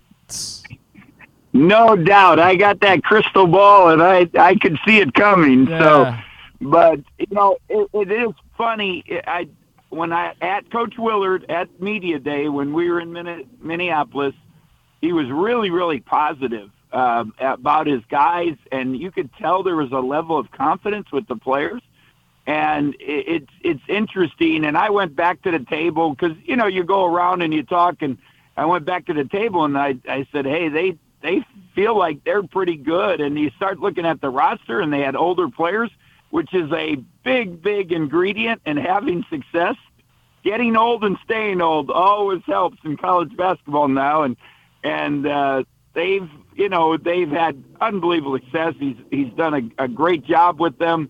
Obviously, their home court advantage is just amazing, and Northwestern, if you really look at it too, you got older guards, and both coaches have done a great job, and tough loss for Northwestern against the Illini the other night, and it should be a great game, and it means a lot for both teams. No, obviously there's a lot at stake, particularly as you mentioned after Northwestern lost to Illinois. Like everything behind Purdue right now is utterly wide open, headed towards the Big Ten tournament with 3 games to play. I'll ask you this question, Coach: who should be Big Ten Coach of the Year at this point? Well, it's a hard thing to decide, but obviously I'm about winning, and Coach Painter winning the league, and they weren't picked like the team or anything, and they're doing it with freshman guard. You got to give him some credit, but there's so many other coaches. Obviously, what Chris Collins has done. We didn't even really talk about Northwestern at Media Day, to be honest, because they have not been very good, and no one expected anything out of them. And he's done an amazing job. Coach Willard, has done well. There's so many guys in the league. It's really hard to decide. I understand that we're partial here, but you're right. And I think the point is that nobody's really separated themselves. And Coach, I brought this up a few times recently. I don't, whatever it means, I think that winning the Big Ten tournament would be an unbelievable accomplishment. And I feel like right now, even beyond Purdue, I got to think that there's 8 teams, in this league, even the teams that only get the single bye and not the double bye, that are probably going to go into the Big Ten tournament feeling they've got about as good of a chance as anyone of winning the thing. And really, what it would do, particularly here at Maryland, where there hasn't been a conference tournament win in 20 years, would be really overwhelming for an early statement for a coach to make for his program. Yeah, there's no doubt, and there's no doubt on both things. One, that there's so many teams that could win it and get on a little bit of a run. Obviously, to me, at least one bye is going to help. There's no doubt. Not having to play, Wednesday would make a big difference. Obviously, the double bye makes a big difference. Just in the, I've been through it as a coach. We tried to play 4 nights, and you get to that 4th night, and it's tough. But it has been done. It was done last year, I think, by Iowa. Had the nice run, and then for Coach Willard to get that team, if they would find a way to win a conference tournament championship, obviously would create a lot of excitement there going into the tournament and help him for his future. There's no doubt about that with the excitement of the program. He is Coach Bruce Weber from the Big Ten Network. He's with us here on GCR. Again, Maryland Northwestern, Sunday at noon on BTN. Coach, there's another sort of thing that's percolating around here, which is a decision that Jahmir Young is going to have to make. And, Jahmir's been a revelation in coming back to this area after playing at Charlotte, and he's had this magical season and has been the straw that stirs the drink for Maryland. And, he could go on and probably not going to be the NBA. I know nothing's impossible, but it just doesn't look like that's probably the place where he would end up now, although he could maybe start his way on that path in the G League or go overseas. But given NIL at this point, is there an argument for, this Maryland team might have the chance to do something really special a year from now? Maybe it makes sense to come back, make some NIL money, play a 5th year, and etch yourself further into the history books at Maryland before you go on to whatever your pro career is going to be. I would totally agree, and we were talking about it in the studio the other night. Back in the green room, there's several teams that could bring a lot of guys back, and if they, you don't know what's going on in the locker room, but it sure looks like they enjoy each other, they play well together, and for him, if the NBA right now he's not getting that feedback, another year of playing high-level basketball, it's going to help him. There's no doubt. And as you bring up, that's a big factor to NIL money. If it's comparable to what you'd make in the G League, why not do that? Get a master's degree, give yourself, great connections for your future, and it would be a real positive thing for him and obviously the program. I think it would be, it would go a long way into whatever it is that Kevin Willard is going to accomplish here early in his career. I guess with that in mind, Coach, again, I don't want to get too carried away about this, but I think around here we're thinking if this is the floor, right, if this is what Kevin Willard's been able to do with very little recruiting, with a team that's very thin, not a very good three-point shooting team, and this is the floor as being extraordinarily competitive in the Big Ten, how carried away should we be getting about what might be possible here at Maryland in the coming years? Well, obviously getting those guys to come back next year will be really important for him because, as I said earlier, get old and stay old if that's possible, and that would give them a nice bridge to that next group. And you don't want to have to, you got to bring young guys in the program, there's no doubt. But if you just see it around the country, if you have to rely on all young players, it would make it tough. And, a nice run here in the tournament, the Big Ten tournament, into the NCAA tournament, getting the excitement going, maybe it gets the juices going with the players, and they have some kind of little group pack that they're going to come back and will even do more damage. So, it's been fun to watch their team. I like some of their other guys. Obviously, Reese is making some progress. Hart has really played well. Yep. Coach Willard said one time he might be the best player. That was a while back. We just kind of chuckled in the studio. But now the way he's playing, he is showing up as one of the better players. So he does a lot for them. So it would do wonders for Coach to keep some of those guys. If he keeps them all, that would be really special. What is it going to take for them? They got these 3 games. The home game, obviously, against Northwestern, which is great news for Maryland because they've been really good at home, but we know Northwestern is good. A road game at Ohio State that we know isn't very good, and then a road game at Penn State. And it's a Maryland team that struggled so much on the road. They just lost to Nebraska, and I know Nebraska's playing much better, but on the year, their only road wins are Minnesota and Louisville, and boy, those teams are very bad, Coach. How does Maryland get the job done in a road game that might matter a lot? How do they avoid some of the issues they've dealt with when they've played on the road this season? Well, Ohio State played better last night, and, it seems like they have a breaking point in games, and if you can just stay after them and be consistent, just do what you do. They were able to break Minnesota up there. I think that's going to be a key. Penn State is going to be huge because if they keep winning, it's going to be big for them to get in, and to get a win against Maryland would be really, really important to them. So, you just, as a coach, you just got to worry about the next one, and that's Northwestern. That's at home.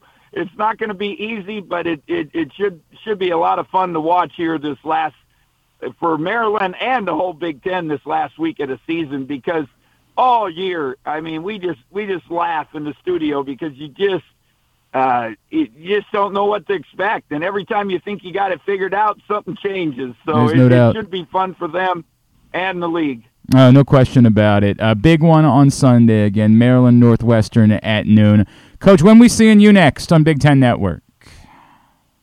Next week, Tuesday, Wednesday, and then I'll be with our group. We'll all be in the United Center for the Big Ten tournament, so we're there for the whole duration. We got a marathon, so hopefully we have some great games, and it'll be fun to be part of it. Looking forward to that. At Coach Bruce Weber on Twitter is how you follow him. Coach, I told you this before. You bring an amount of joy, an amount of fun to the studio this season that we have so greatly appreciated. We like the fact that it seems like you enjoy what you're doing. That goes a long way, and it is felt through the TV. Thank you for taking the time for us this morning. Enjoy the rest of the season, all right?